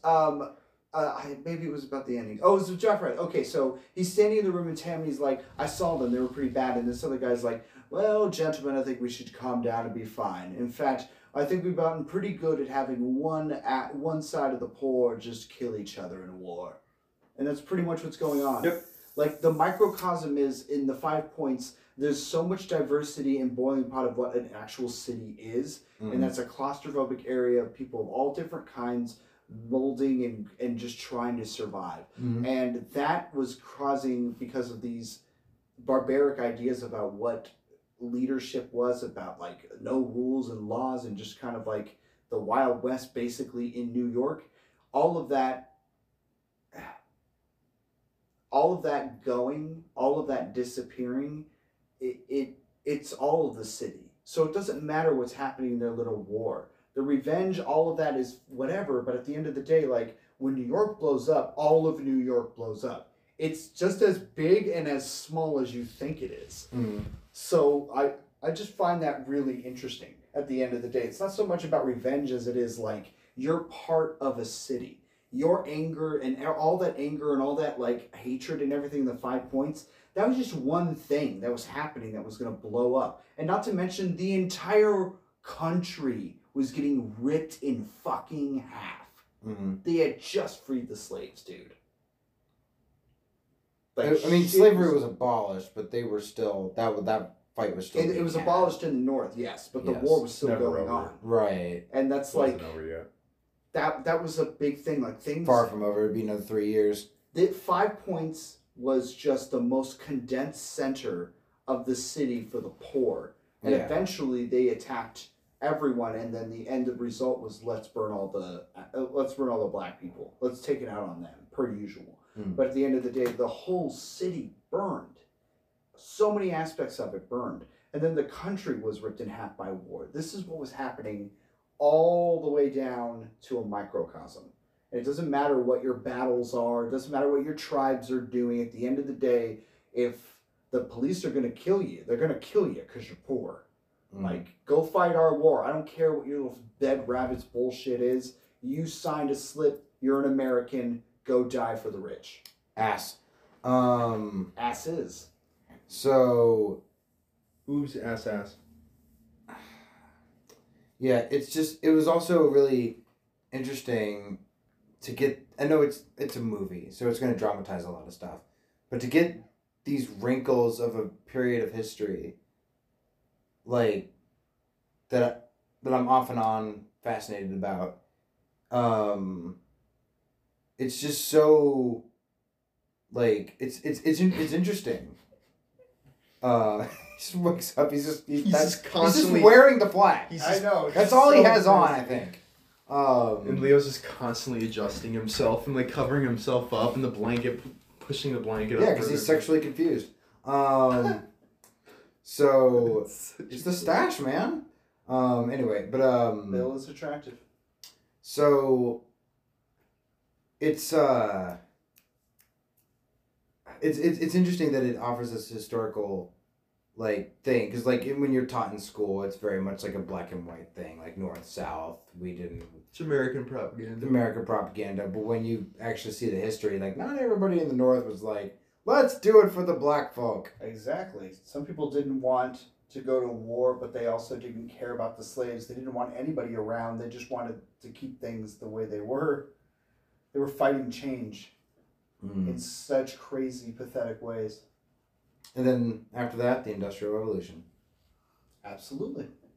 And then World War One. That we got sucked into, absolutely, yeah. God dang it. But then World War II happened and we became an incredibly profitable country. Yep. No, Thanks, history lesson in there. So anyway, just, yeah, it was really just fascinating to see that, because like you can always just see it from like Lincoln's perspective, but then it's very interesting to see the people who you would think would be on Lincoln's side, and then you'd see like that actually like kind of just like disagreed with him. Yeah, they don't want to go to war. Yeah.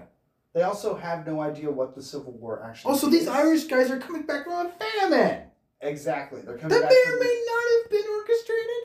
Exactly. That's the other thing. They're coming from hell to hell to die in another version. Out of the frying pan and into the And fryer. they have no idea what the Civil War is like. There's no there's no Into the fire. magazines. There's No, they have television, no no idea what radio. they're getting into. No idea. Polio's what about to be a actually thing. like. Oof. That's the point, man. The poor. The 19th century in America was the most violent in American history. Oh, yeah. So like a lot of this shit needed to happen. A lot of this stuff needed to explode for us to be like, all to right, get here. we've gone way too far. We need to stop. Right, and I feel like, given the historical context of things after the Revolutionary War, I feel like that's where it was naturally going to go. You know, there would be a boiling pot, a lot of chefs in the kitchen, and at some point, they were gonna have to decide, okay, what do we do from here? Well, the other thing that changed things, Even if it coincided with how the world was going as well. Well, the thing that changed things at this time that was happening, or at least that happened just before it, was Napoleon and the Napoleonic Wars. He sold them the Louisiana Purchase, which gave him the other half of the west of Americas. So as the America kept getting bigger and bigger and more states kept getting made, the North and South were like, okay, well, we can have slaves. And the North was like, well, we don't want slaves. And then they kept getting bigger and bigger, and then eventually they were like, what the fuck are we even doing? It was one or the other. And then half of them seceded for slavery, basically just for slavery. Mm. Now it was about states' rights. No. It all boiled down to the money. And the South made more money through slavery. Yeah, well, fuck you, you liberal piece of shit. Man, I'm fine being a liberal person. I'm fine with that. I'm not introducing this character ever again. Okay. Everyone, they just died right now. They spontaneously combusted. Yes. At least it's not the guy who said titles are important. Speaking of, At least that guy isn't racist. Well, you haven't met him. I have met him several times on the show. You haven't met him. Okay, fair enough. I haven't had sex with him. No, you haven't. No, it's I could hear it in his voice. very steamy. I wanted to. What? It's very steamy, very sweaty, and it looked like Bill at the end. it smells like rubbing alcohol. So yeah, it was just really fascinating to see that different perspective. You know, like I was just like, well, not everybody in the North was down for all this. Even their fellow white man, they were from a different country. Yeah. But no. Yeah, just a fascinating look into a period of time that like can be painted very black and white, depending on who you ask. No. So yeah, overall, I really liked it. I was invested enough. Like, I think there was enough meat on the bone where I was just like, you know what? I can walk away with this. I don't need to like dig deep. It's not like something. It's not hollow. No. But like the story is not really what they're going for. They just want to make a period piece in the 60s. They wanted to make this world, and they didn't care what story got them there. Exactly. So yeah, that's what I got. Triangle didn't need to be there. Yeah. Agreed. Yeah. I think it could have been there if you fleshed her character out more. I think if she wasn't there, they probably would have fleshed out the gangs more. I think if you replaced Johnny with a Velociraptor, it would have made more sense. Well, we'll figure that out when we reach Velocipastor. Or when we do Jurassic Park. I also think it's interesting that Liam Neeson plays a famous priest in this, but then also plays a famous priest in Silence. That's a hell of a pull. Wow, he's been typecasted. Peter, what do you think? I think it's fantastic. I mean, obviously, I see the flaws in it, but Daniel Day-Lewis just... It's worth it for him, dude, for sure. It's so fucking That good. is a wound. It's even in his nuanced sort of scenes where it's just like a back and forth. Like earlier with Leo when they first communicated with each other, and Amsterdam is like from afar just like kind of hiding behind a pillar. Yeah. And then he's like, "Who are you? Come here." Even his just nuanced little movements. It's just fucking terrifying. I wouldn't want to get close to that guy. Yeah, not just for the smell. Or when he smiles, it's terrifying. That's why I think the bed scene is the most interesting one, is because he is not performing any sort of act of leadership or fear. No, he's communicating to Amsterdam as like a friend. And it's so weird. With all vulnerability, and he's still terribly frightening. Right. And he still has his, like, I never had a son. The world is collapsing. Yeah, I never had a son. Pause. The world is collapsing. Well, that's why I never had a son. Just like... But, like, I also think it's so interesting. Just on, like... Well, you did, and then maybe you did. But he, like, tells him... You could have. He tells him everything that his father did to him. He cut his one eye, and so he was gonna murder him, but he couldn't do it. He let him live out of shame. And so Bill cuts his own eye out. Billy Butcher was Colin Farrell's character in The Lobster. And then he rises up, Only got halfway. just like the priest allowed him to, and then he buried him in his own blood, like he says. And he lets DiCaprio live to teach him that very lesson. He is his father. He's teaching him this horrible lesson as a father. Even when he knows DiCaprio was going to kill him, he's still like, well, I still can't let him go as my son. So I'm going to train you to kill me, boy. And I just think that shit's so fucking weird and interesting. And like, Bill's so crazy. So fucking crazy. Horrible person. Just the worst fucking person. Burn his ashes, see if they turn green. That's a terrible, terrible person. Now, Daniel, I just want you to think about this here. I don't know why I'm speaking like Martin Scorsese in the 30s. It's gotta get there somewhere. I need you to just pretend you're playing Harvey Weinstein, but if he's 2 feet taller and looking a little more meaner.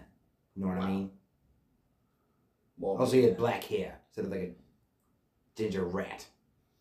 Got a plant over here. Jerk off into that for a month. Get into character. Right. Peter, can you give me that spray bottle? Yeah. No, it was Daniel talking. Thanks. Yes, sir, Daniel, sir.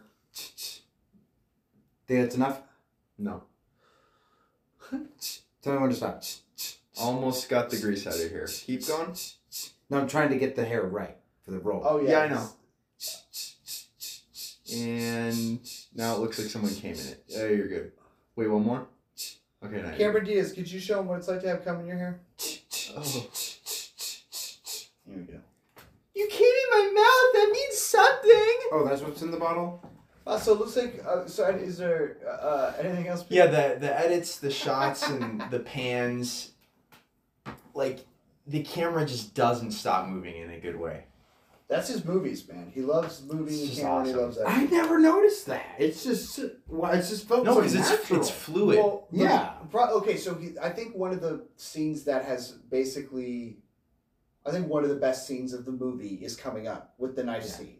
Also, this scene scared me when he's like being he just like grabs Johnny like this. Like that was probably the most scared of him I ever Yeah, been. it's pretty terrifying. Yeah. Like, Because you've seen this man so calm even in battle, but when he loses his shit, he just like keeps this. stabbing the fucking board. He just keeps doing it. Right. And Yeah. I love how scared of him Johnny is. Boom. Like, it's terrifying. I'd hate to be the guy who's underneath him that tries to shoot him and he's, like, yelling at him before he dies. Like, even that must have been just terrifying. But, like, they spoke about how long it took for them to do this. And, yes, in terms of, like, how the camera moves, there's one specific shot at the very end when he cuts her in the neck, Cameron Diaz, that pulls into DiCaprio's face. It's so quick and such a quick zoom. Like, he loves to move the camera. He loves the way it moves. He loves edits. This is Martin Scorsese. So, like, he doesn't keep it still. That's not what he does. No, he keeps it real. Keeps it always moving. Always real to real. Yeah, those are my thoughts kind of summed up. I mean, this isn't the first time I've seen it, so... I showed it to you the same day I think I showed you There Will Be Blood. So I showed you both the Daniel Day-Lewis movies in a row. And then later I showed you Punch Drunk because of P.T. Anderson. But yeah, it was like 2 years ago, something like that. A lot longer than that. It was the first season of the Buttercast. Something like that. It was over 2 years. Yeah. Maybe 2.5 or 3. Because I don't think was I on this show yet? No, it was when I was on yours. Because we did Punch Drunk before you ever came here. Did we? I'm talking about us doing Punch Drunk before you came here. Understood. Yeah, that's why there was a lot of time for that movie to like sit with me. Mm-hmm. Yeah, and that's when we put it on this show. And that's when my heart was broken. Oh my God. So let me ask you, Chris. Okay. Do you feel like this movie felt pretentious to you? Not really. I'm gonna be honest. Here's what I'm gonna say about Martin Scorsese. That quote is completely misconstrued, and it paints the image that anyone who loves film and thinks that film can be different and for everybody, that's a bad thing. At least based off of how his quote and the way they approach it is. There are absolute assholes who will sit there and be like, Marvel is garbage. And they've been loving this past year. Because they're not sitting there celebrating different movies. They're sitting there and going, Marvel sucked. Look at how bad the Marvels is. Look at what they're scrambling to do right now. I don't care about that shit. I care when someone's like, oh wow, Godzilla -1 is the biggest event of the year. Like no one saw this shit coming. And no one cares about Aquaman 2. We have this now. Doesn't mean that Aquaman 2 isn't good. It just means nobody cares as much as they used to. So we're getting this different blockbuster experience that doesn't have to be the same mold we've gotten so long before. This is what I say about Scorsese. He is if anyone loves movies, like literally eats, breathes, shits movies, it's him. He loves them, Chris. Absolutely. Please do not mistake his pretension for absolute admiration. It is his religion. He doesn't push it onto other people, but he loves it. Loves it.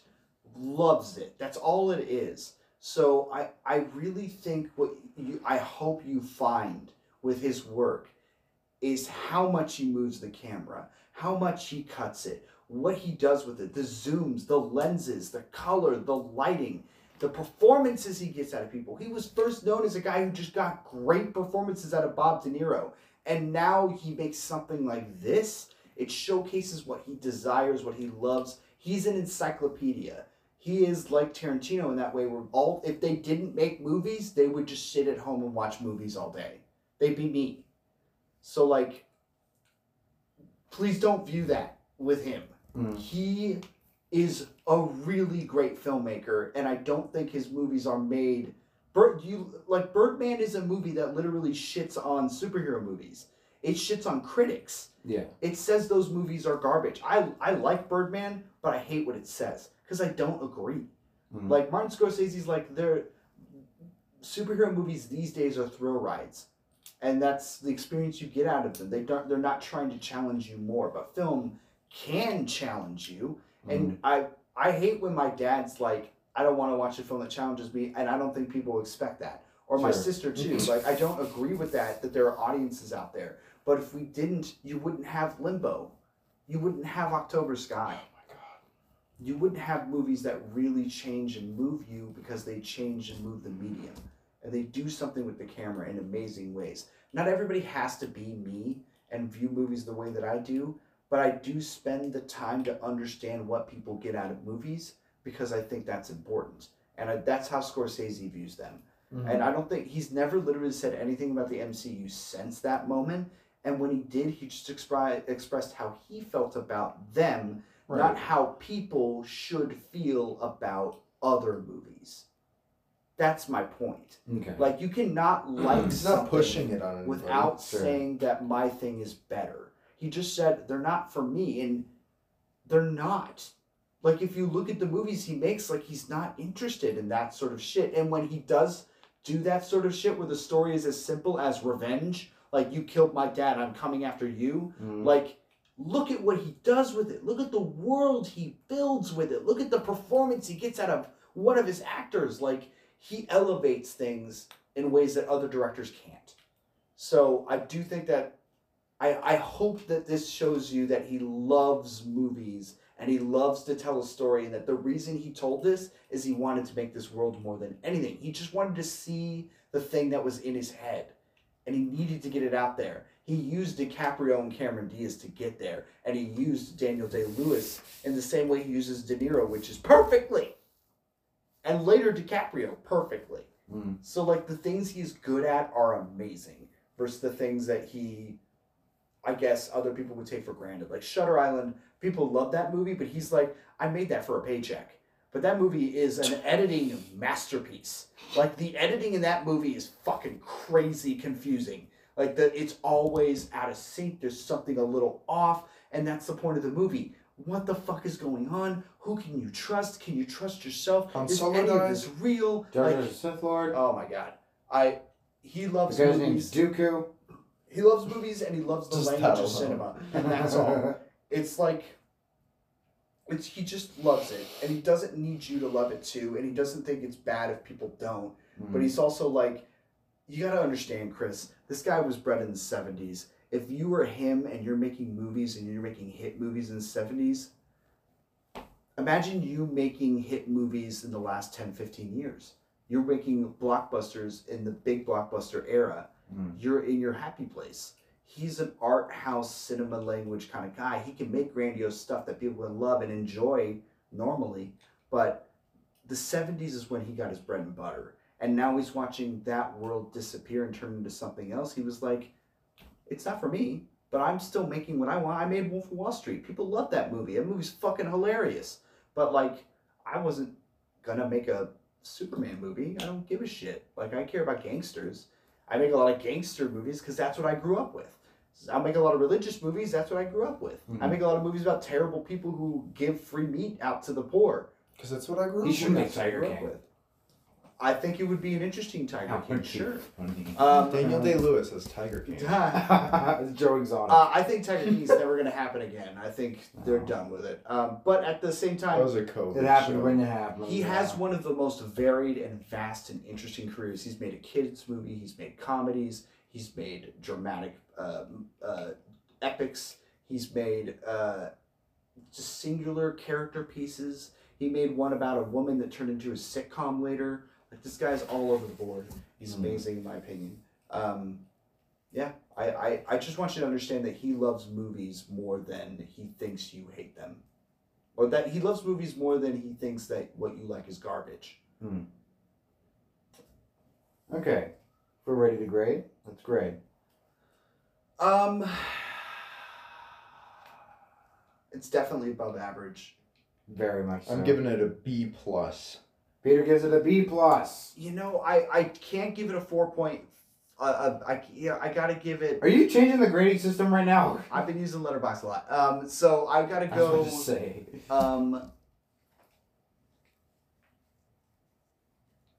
Yeah. You almost said 4 again. What is it? I don't remember what it is. What do we do? B. A is B. Okay, so B. Letter. I said grade. B+. Yeah, I don't think it's a B+. You know what? Yeah, I go B. Just B. Are you okay, dude? I just think that the second half moves too quickly. I think Jenny could be fleshed out more. I think Johnny and Jenny don't work necessarily. I would have liked to see Amsterdam struggle with, like, not knowing what he wants more. Because there's only two shots of him being like, fuck, what do I do? What did I save him? Ah! Well, I wanted more than that, more than just that. That's true. I think I wouldn't say you don't know his intentions. I want to see him struggle more. He sees a Chinese guy when he walks out of Hellgate, and he goes to the restaurant very early to talk to them about the flaming drink. So he's always had the plan to kill him that night. But he doesn't talk about it anymore. Nope. He just sort of I don't think his intention was even to get to the butcher. He got to the butcher accidentally through the gang that he was in trying to make money. He just sort of fell into it. The butcher sees him save Johnny, and that's what gets him to call over and see his face in the first place. And then he gets the dead body on the boat, and that's when Bill gives him the whole speech. Oh, actually, he fights the bald guy, and then he's like, okay, so this kid's smart, he's loyal, and he fights well. So I'm going to give him the tour of the 5 points, and I'm going to make him my protege. So literally those 3 things just have to incidentally happen for him to get that close. And then after that, he's like, well, I was always going to kill him, but now now I for sure am in the room, and actually I can get even closer.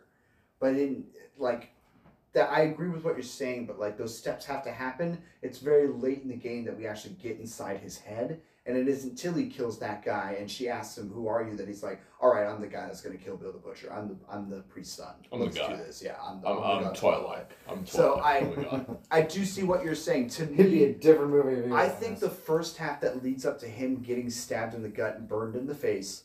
I think that's all great. I have no problems with that. The pacing of which that goes in, it breathes in and out between like The great stuff moments. after is It just moves too quickly. Like Johnny's dead, we Monk's fly. dead. We fly after that. Like I think there Like needs months to be pass for him to heal like perfectly. like the things in the In a first half. cave. The things in the first half that lead to the giraffe bunch of riot scraps. Yeah. are very sort of like slow. Like that wonder of the people getting off the ship and getting on and everything. Like we're slowly getting the Civil War in the background. There's a moment in the third act after Monk dies where it's like, "You're gonna put us in a draft? It's a draft now!" And it's like, whoa, all right, we're doing this now? I just think that shit moves a little bit too fast for me. I want more. I wanted more from this. I want to see that 3.5 hour cut. I want to see what that other score is. So you give it a B? I give it a B. You know, I maybe later in life I'll give it a B plus, but this is the first time where the nostalgia goggles were lifted, and I was like, there's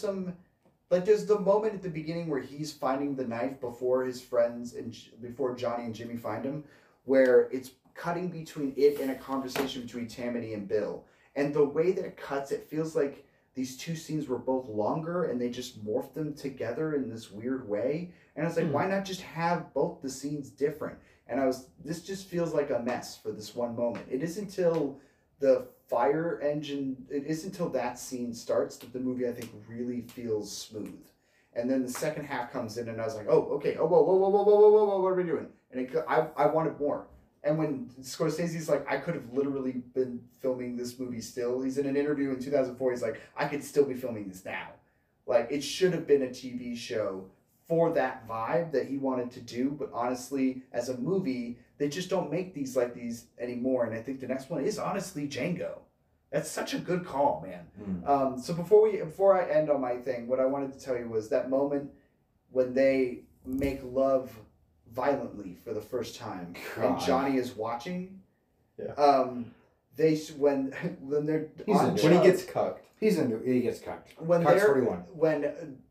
Lewis and Scorsese are on Charlie Rose, which if you've ever seen a Charlie Rose interview, it's basically them at a table in an all black room with the interviewer. And they're talking about the movie and they're doing these scenes. You can tell they're skating around Cameron Diaz a little bit. You can tell that Scorsese's skating around the fact that there is a different cut. You can tell he's skating around Weinstein. But there's one moment where Charlie Rose is like, there's a romance in this movie, right? DiCaprio and Diaz, it happens. We have a scene from it. We're going to cut to it right now. And it's the violent kiss. And then it cuts to, for no reason, Johnny's staring at them through the door. And then it just cuts back. And I'm like, there's no context? You don't tell the people what the context is? No. It's so funny. He's the drunk. Funniest thing. Watching the guy he's trying to kill. Like, if you don't know what it is, it's such a weird scene to be like... Alright, here's a scene with the guy getting cucked. No. Here's a love story. Here's a scene about the love story in your movie. Here's some of that love. Here's a cuck at the end. Awful. It's an awful scene to cut to for that. I would have loved for him to ask, who's the guy at the door? Who's the guy watching? That's Elliot from E.T. So yeah, B for me. I don't know if I ever would have called this a B+, and maybe one day I Daniel will. Day-Lewis makes it a B+. Oh, yeah. I'm with Peter. I'm going to give this a B+. You know what? You guys convinced me. I think it's a B+, mostly because I don't think Wow. Diaz is not that bad. Exactly. And DiCaprio, I think, is really good. But it's not an A. It's not an A-. No. Not quite. I thought about it. It's more than a B+. Which would have been on par. The world and Daniel Day-Lewis just make it... It would have been on par for me to give it an A-. Elevates it so much. Yeah. It would have been on par for me to give it an A-. Because, like, I feel like that's usually how I react to stuff like this. But, yeah, it's just the whole triangle thing, and... It's stupid. I don't like it. Actually, I give it a B. Stupid, I don't like you, and I just don't need you. Bootstrap Bill, you're a cock, and I don't like you. Fair enough. Yeah, B+. Okay. It's just, everything is just great about this, except the thing, like... It's such a... We have an hour left. Yeah. Movie. And there's so much about this that's so on point and so well done that the things that we don't agree with really just stand out that much more. I think. Exactly. Yeah. So yeah, B+. Yeah, Gangs in New York. I think it's a really, like, considering what the kind of movies you like and considering what kind of movies he makes, I think this is a great entrance into what he can do. He doesn't have a lot of movies like this until 1990. He started getting this more, like, vast and with his scope and everything. But then, like, The Aviator is even more voluptuous than this. It goes through a lot of the history of the 20s. I think, like, DiCaprio in The Aviator is amazing. He carries that movie, and he has to be a guy's life. They really step up their game after that. I just think it's really interesting because DiCaprio, while good in this, it's obvious that Scorsese was like, I'm gonna get this guy. I hear he's good, but really, I just want to make my world. And then he got DiCaprio, and he's like, you know what? You are really good. I'm going to see if I can put you in you're more than movie. just a heartthrob. And I just think it's really interesting they made The Aviator after this and just continued their relationship afterwards. And I think you're crazy for not dating past 25. How Billy of him. How Billy of Billy him. of him. So anyway. he's not that bad that we know of. So, is there a Scorsese movie that you are interested in seeing now that you've spent a little bit more time with him that isn't on the wheel? Because I plan on watching Last Temptation of Christ this Christmas. That's my goal. This Christmas, you give me. I was actually going to do, like for Christmas, I was going to do... Gremlins? No, Frozen. I come back to the Frozen movies. Are you serious? Yes. Can I recommend Hugo to you? You're dead to me. You can go ahead and do that. It's a good Christmas. It's a good winter movie because a lot of it is set around Christmas, and it also it celebrates film in a really amazing way. You misunderstand Chris. He's a man of culture. He's gonna watch Frozen. I've never seen. Wait, Chris? Oh, you're talking He's about... talking to me about. Oh, okay, got it. I'll be honest. Okay. I've never. I was like, did I get your name wrong? How about this, Chris? I'm like, If you, is your name not Chris? The fuck are we doing if here? you I watch, thought you were talking to me. I thought you were talking to him. I thought you called him. God, he made me think I was. You really gaslit How me. the fuck did that happen? You gaslit me to the point where I was like, is your name not Chris? What the fuck? What did I just do? If I gaslit you right there, then that was a hell of a fart. I'll tell you this, Chris. I've never seen Frozen or Frozen 2. Interesting. Never seen it. I'll watch those if you watch Hugo. Deal. Okay? I think Hugo is on Disney. Okay, so Hugo and Renfield. Those are the two I'm yeah. aiming for. Don't make any deal But with me. but 'cause I'm like not gonna again, follow. I'm not making a deal with you. I you have actually 3 want to weeks watch to watch. Renfield. You have a long time to watch it, but at the same Yeah. time, No, you don't. It's gonna be gone. Yep, I so really can't wait to see your Streaming. take on the last half of that movie. Okay. Chloe Grace Moretz, Ben Kingsley, Chloe Grace Moretz. Asa Butterfield. Asa Butterfield, Sacha Baron Cohen, Wow. Emily Mortimer. You're just making names up. No. Yeah, huh? He does that a lot. Anyway, He lives in his own world. Wheel? Wheel. Wheel? Can I take my pants off? Wheel? Not yet. Wheel? Wheel. Wheel? Wheel. Wheel? Wheel. Wheel? Wheel. Wheel? Something about a Happy cock. Jack's about to die. Happy Jack's about to die. Happy Jack's about to die. Happy Jack's about to die. Wheels, wheels, wheels. Oh, that's when Jack and Titanic. Wheels. Happy Jack wheel. Curiosity Wheel? Is Great it? timing. Oh, okay. Nicely done. Gentlemen, the Curiosity Wheel demands tribute. What do you got, Peter? Okay. So, I'm torn between. I said this off air. I'm torn between a movie that that I tried to get on here once before, maybe both of these, but is more related to the movie that Alex, one of the movies Alex watched in the previous episode, because that episode happened, years ago. So if you don't remember, Alex talked about The Shrinking Man, and that made me want to push for, what is it? Arthur and the Invisibles. Oh, we were The talking little- about that. Oh. But there's another movie like. Is that on the wheel? No, not Arthur Anything. Okay. I'm just looking it up for my own like. But there's another movie like Limbo that I've only seen one image of. Stand By. Did we do Limbo? No, you're saying like Limbo. Oh, like Limbo. Sorry. Okay. Yeah, girl, listen. You can sit down now. Girl. Damn. Let me get my thoughts off my chest. Damn. That one. That Arthur the Invisibles. Yeah, so I'm I'm torn between that and a movie like Limbo where I've only seen one image and I'm like really curious, and that's Ghost Story. Ghost Story. That's right. Okay. So do I piggyback off of Alex's coattails of a really crazy Shrinky movie, or do I actually pick a movie that I'm sincerely curious on that I've never seen in my life and only seen one image? And I think I'm going to do that movie. Chris, what do you got? I'm gonna go back to a well. I thought these were wheels.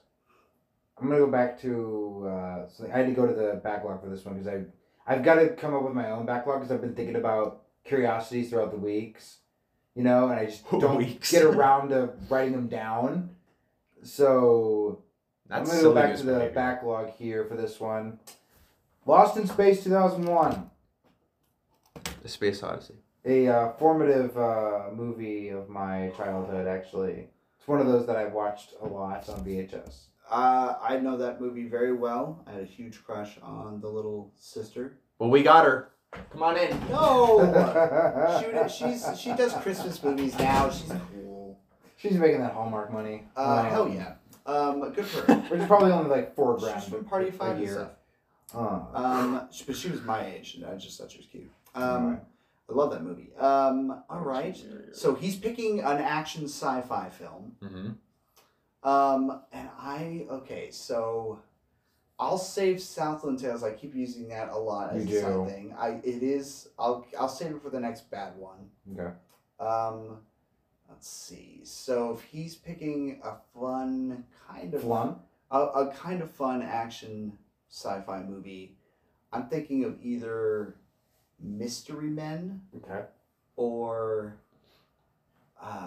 possibly this comedy I've never seen called The Burbs, which I am interested in. And then there was one more, The Untouchables. Yeah, I've always wanted to see The Untouchables.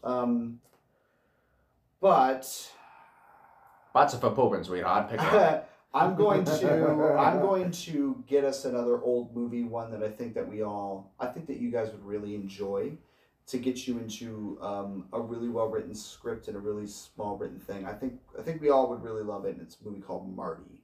So it's from the 1960s. It was Marty. I don't want to spoil too much about it, but it is something I haven't seen in quite a long time, and I really loved it. That took me. We'll say it a lot. I wasn't ready. You probably will. So yeah, I'm thinking Marty. Marty. I think we all could use. I think you and I could really use a time to watch Marty. Mm-hmm. So Peter. Ghost Story. Ghost Story. He chooses Ghost Story. So big action movie, a small movie, and then a modern day small movie. Interesting. Size doesn't matter, man. It's the motion of the ocean. We'll see. Okay. Lost in Space, Marty, and Ghost Story. You know what? I changed. You've been waiting for this for a long time. He hasn't done this in a while. Okay. Oh yeah, my pants are down. Pants are down. His pants are He opened the window. Come on, dude, spin this. Spin me, baby. I think I'll just wait. Spin me like when you're French. No, I think we should do it before I change my We decision. should talk about 1862, New York. Okay. Well. 3, 2, 1, spin. Pick it up.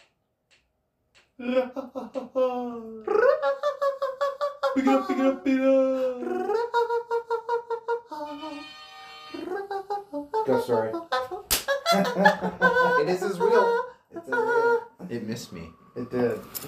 Pants are going back up. I forgot that these wheels are alive. And With the sound of boom. I knew I had it in the bag. You're just trying to just piss them off. Like you're What? just trying. The wheels, dude. The wheels. I don't ever expect that I'm going to win curiosity. Not always. Okay, that's just you attempting to be humble and failing. On the curiosity wheel, as Peter stands and me and Alex sit right now. Hell comes to Frogtown. That's right. Dude, I've never been there. Well, Neither have I. hell's going to come there soon. I hope to never visit there. Flight of the Navigator. Heart and Souls. That's right. Rambo Last Blood. Fucking Christ, what the hell? Yes. I forgot about that. Okay, yeah. I can't. That last kill, man. Mean Streets. Scorsese, that's right. Oh my god. on Mean That's right. Street. 2001: A Space Odyssey. Spiderwick Chronicles. Oh god. Never seen it. Bridge on the River Kwai. Oh, that's right. That'd be another long movie. Here's a pink sweater. Gojira. Ooh, I kind of. It's not gonna happen now. It's not gonna happen now. Shut up! Sorry. I want it though. Dude, you can't say that It'd shit. be so great. You can give reactions, but you can't go, I I want it to I happen. want it. Because it's not gonna fucking It's a work. terrible impression of me. Although I do stand and wiggle my arms that way and wave my butt around like that, but that's a terrible impression. Terrible impression. Only you could record that. I don't look. I My wave phone's my arms occupied, around like dude. that. I wiggle my butt like that, and I do hop up and down like a bunny. But I don't make that kind of sound. It's more like a dog bark. Was that the animal that he got on that quiz a couple of weeks ago? No, he It's got a a penguin, penguin, dude. dude. Like, I got a natural predator. to My a penguin. predatorial To a instincts. penguin. God, you're an alpha. You sure as hell think you are one. He's the one out of us has a girlfriend. I'm gonna take off his pants. Okay. Oh God. Okay, Patrick. I Warburton. suck on things, so. So we have the one that we're not supposed to talk about. Oh, Fight Club. You screwed up every time. Every time. I should just skip it and see if you notice. It's like that Beetlejuice guy Just- that I kept talking about. What, Beetlejuice? It's that, when you do that, it makes me want to hit you in the mouth. Sorry. Move on. Three Kings. Beetlejuice. God, fuck you! Hey, what's up, guys? You only said it twice. I know I He said said it 3 times. He I said said when? it 3 times. He said it 3 times. Trust me. If you said it 3 more times, I'd go away. Go talk to Edgar, dude. Why'd you even come back? Hey, Edgar. what's up? I'm Edgar. Oh, and you're both in here? Yeah. I'm not surprised that you Let's go watch a movie. Okay. What's your favorite thing? Is it pickles? Mine's too. I can't keep track of who's talking anymore. There they go. 3 Kings be stealing the gold. 3 Kings. L.A. Confidential. Oh my god, I did put that on there. That'd be for Oshi. Pleasantville. Yeah, we keep seeing that on Max. They finally put it on there. He's climaxing. Sky Captain in the World of Tomorrow. Watch that trailer. Yeah. And finally, Executive Decision. Yes! Which is if it lands on something I don't like, I'm gonna make that. Dude, there's so many good movies on there. Like how desperate you Oh. I'm so ready. Stretching. Anyway, I just broke my wrist doing that. 3, 2, 1. We're in communion right now.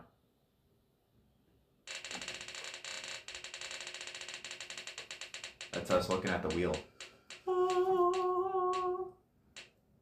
is it gonna do? What's it gonna do?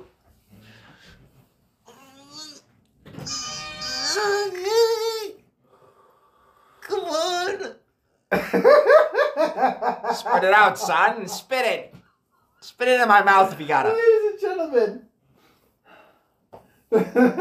the next movie we'll be reviewing on the Maestro Movie Podcast, Sky Captain in the World of Tomorrow. That was an on-point freaking accent. So you I did. made that happen, right? You did. What? You did. Because I watched that You trailer. did watch right? that trailer. You played it.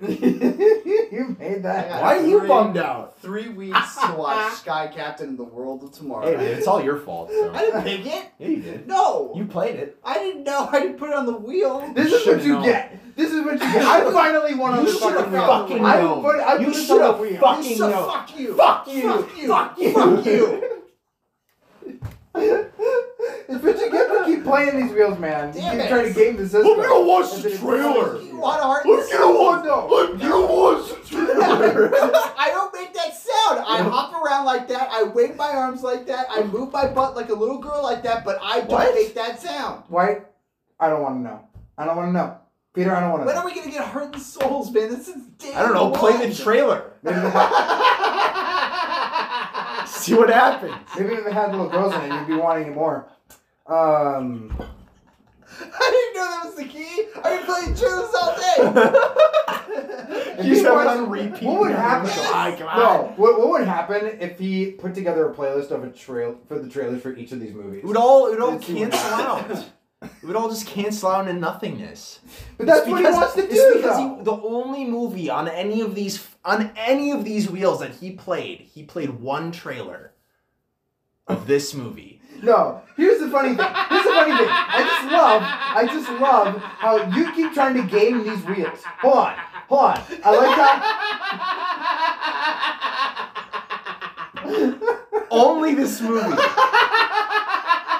And you knew it was on the curiosity wheel. I didn't know this is what we were doing. Fuck you.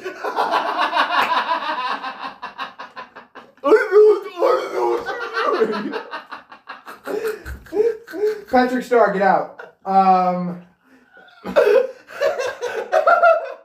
I didn't know. Hold on, time out. Oh, Dude, you know it's Spill the sardines, why don't you? Hold on. It's fucked up, man. I didn't do that. I didn't know. I didn't know. That's what you sound like. I didn't know. Take a step I back didn't here. know. One trailer. How do you pick that? How the fuck did that happen? Fuck, dude. It's the one trailer that you played. Oh, I really No, I don't okay, care can we- about this hold one.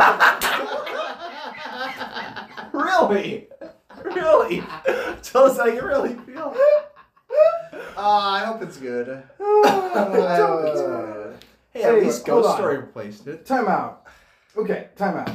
No, it's good. You have been trying to game the system here and trying to manipulate these wheels I haven't. into doing something that I tried to that's not break it's against its nature. And then you come out of nowhere and you play yourself by playing the one fucking trailer out of all of these, I and didn't it know it was lands on the on wheel. that. Not even It just knows. I this did not know. No. I No. know it knows. No. I know it knows, but I'm not trying to game the system. I'm trying to break its own rhythms. I'm trying to get it like. Yes, and it How did doesn't that like work? that. How did that How did work? that work for you? How'd that work Great. out? We got great stuff on there. I got Mean Streets on there. You did, but now you have to watch Sky Captain. Yeah, I understand that I played the wrong trailer. I get that. Wrong one. I get that. Only I didn't know we were trailer. gonna do Curiosity tonight. I didn't know that shit. Oh, you sound like you're blaming me. No, I'm saying I didn't know we were gonna have that. I didn't know it was gonna be the wheel that we were gonna do. Uh-huh. I thought it was on the bad movie. Uh-huh. You've known. Okay, we've been doing this for a long time. You know the pattern When of the was the wheel. last time we did the Curiosity wheel? Dude, Star Crash was a bad movie. Yes, but how long? You said to yourself you did not see Gangs of New York as a curiosity. You said it was as a good movie. Yes, my point is, it's been weeks since we've gotten one episode done. How many weeks has it been since we've done a Curiosity? Nah, I'm not giving you. That's what I'm saying. I don't It's remember been- the it's fucking been wheel. weeks. I don't I'm remember not- the wheel. I'm Because not giving 9 you was this out. Curiosity, I wasn't don't it? remember. You played yourself. You really You did. fucked I us. agree. You tried- I you said tried- I put it on the trailer. You tried to upset the established did this. order, I didn't try and to then do you shit. bit yourself You on the did ass. Dude, I played a trailer, and the wheel was. I played A trailer. You played the one and only. Your impression of me is like 90% correct. I get it, but like of the aspect that people can't see. All right, everything physically you're doing is correct, but I don't sound like that. Okay. I played a trailer. I didn't play a trailer. Okay. Unbelievable. The wheels are alive. If you want any more proof, do you really need any more proof that the wheels are alive? Like, I Dude, don't. I find that shit fun. That shit's hilarious. You tried to break its rhythms. Try to upset the established order. Dude, I did. And it you worked. played yourself. Dude, of course they're gonna get back at me from time to time, but at the same time, Time to time, still it's fucked done. them up. This is- I fucked them up, but Alex, this is how it starts. but good. This is how it starts. You did good, buddy. Thank you. You did This good. is how it starts. Now you're gonna be forced to freaking like kill Johnny. What? Huh? You're gonna be forced to kill Johnny. Who's Johnny? Johnny. Like, I'm equating this to I didn't kill Johnny. I told Johnny to leave. The cuck? Johnny was supposed to leave town. Bill the Butcher killed him before he could leave town. He really did try to leave town immediately, Yeah. and then he got caught. Yeah, the bald guy got him. Oh my god. I didn't kill him. In fact, I said I wasn't gonna kill him. No, I mean, like, you have to walk up to Johnny and kill him. Like, that's how this is all Oh, gonna a go mercy down. kill? No. Who am I mercy killing? You're gonna have to do shit that I'm you're gonna not mercy gonna kill want to do. Peter? No, It's gonna What's land on mercy movies. kill you? No, For- Sky okay. Captain. I This have to break may your legs start a first. trend that That's not you a mercy may kill. have What to the watch You gotta be movies. almost dead first. You may have to watch movies for this show that you are not interested in. It just may start shit. You already Because- said, I don't care about this one. Yeah, you literally, that's the word that came out of your mouth. The one trailer for the movie you cared the All right, least fine. about. Fine. Okay. You eat your it's crow. It's not that I don't care that much about it. I was interested in doing it. It's that I wasn't interested in spending 3 weeks thinking about it. Also, here's the more important Then thing. don't. Here's the more important thing. You don't know me! Here's the more important thing that we need to take away from this. I won the curiosity wheel. So take that, Peter. Because for Sky Captain? Yes. That's your choice?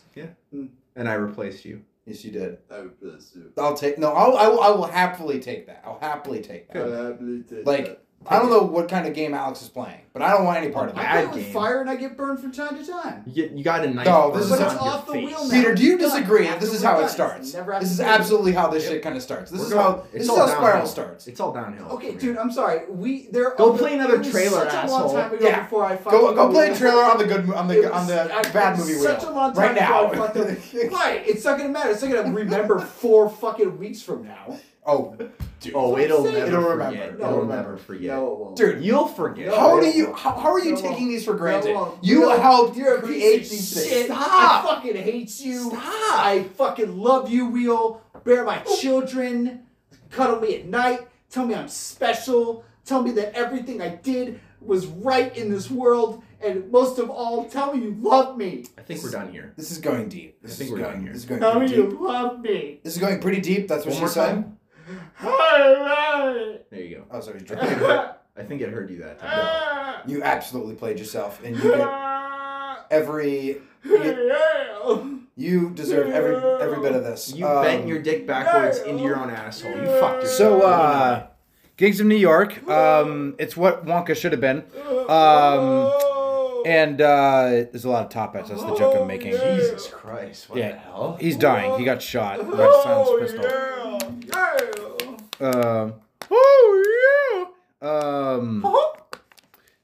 Rest in peace, Paul Burchill. No, not Paul Burchill. Paul Bearer. Thank you. That Paul Bearer guy, yeah. Yeah, that Paul Bearer guy. You don't know him. In that one way. The doors are alive again.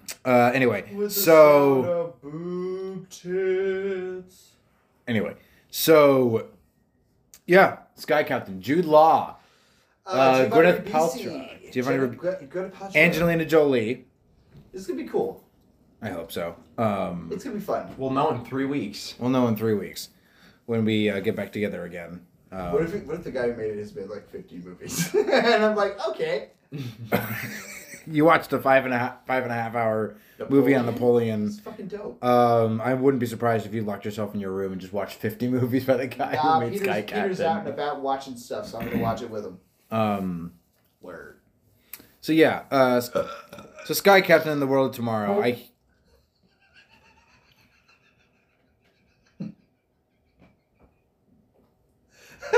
I heard that one. I did not. It was like a. Woo. We're turning into the Looney Tunes slowly. Anyway, so Sky Captain. We're going from 1865 Civil War era to alternate history universe sci-fi 1940s. It's like poetry. Yeah, Art Deco, blue screen, heavily inspired by the work of Sin City being popular. Yeah. Anyway, so It wasn't that bad. I actually am intrigued. yeah. It's just farting around. So just to explain the origins of this real quick. I picked this 2? Because I saw it. God. I picked this because I saw it on it was on Deep Dive. And I was just like, I've got to see this movie myself, like, start to finish. And How long ago was that? Oh, it was about, like, 1 or 2 years ago. So this movie's been on the wheel for, like, 2 No, years? it's been on the wheel for about less than a year. Just the idea of doing it. Yeah. Yeah, it's pretty recent. We've done the jokes so much now, it seems like it's way longer than... I know. Yes. But yeah, I was just like, I've got to see this start to finish, but I think it'd be better if I did it for the podcast, just for posterity. Just so for the record. That's the point of curiosity. Yes. It's like, I've got to see how this flows start to finish, not in the context of a YouTube video. I've got to see this, how it is supposed to be. But anyway, so yeah, it actually wasn't close. No, What was it close to? The closest one it was to was Executive Decision. But again, it wasn't close. It wasn't close. That's on you. It's 100% your fault. It really It's is. absolutely your fault. Unanimously, it's your fault. Yes. I'm just kidding. Yeah. I don't care. Yeah. This is Chris's pick. It could be Yes. good. It's my pick, and I will live with the consequences of my actions. Unlike some people. Wow, that was dark. It's one of my favorite. That was a dark visual cue. That was Billy the Butcher fucking a child dark. Wow. This is never getting on the internet. You are cringing so hard by that. You said it. I know. It is. This is never going to see the light of day. Ladies and gentlemen. This is the darkest episode we've ever had. If she scarred up like that now, she healed for a while. So he had a child with a child.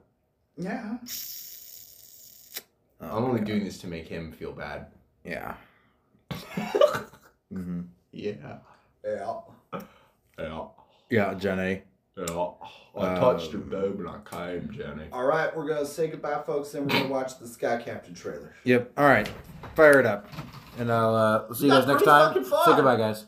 We have 26 minutes left. Pretty fucking far, guys. Bye-bye. Thanks for welcoming me back. Yep. It was a lot of work. We had to get a crash cart. Up top. Ow! Ah! God. Right in his... My hand. Right in my ass. My hand. Where did you think he was going to go? Where did you think he was going to go? Stop sniffing my ass hand. Your hand. And the way you turned around and immediately... He did not want to be confronted with that. He did not want to face that at all. I've moved on. I'm pretty sure Sky Captain is on Max, so you could have just looked for it on Max too. Seriously, if 98% of that wasn't dead on, I would just it's the audio. He just doesn't get the audio. Goodbye, everyone.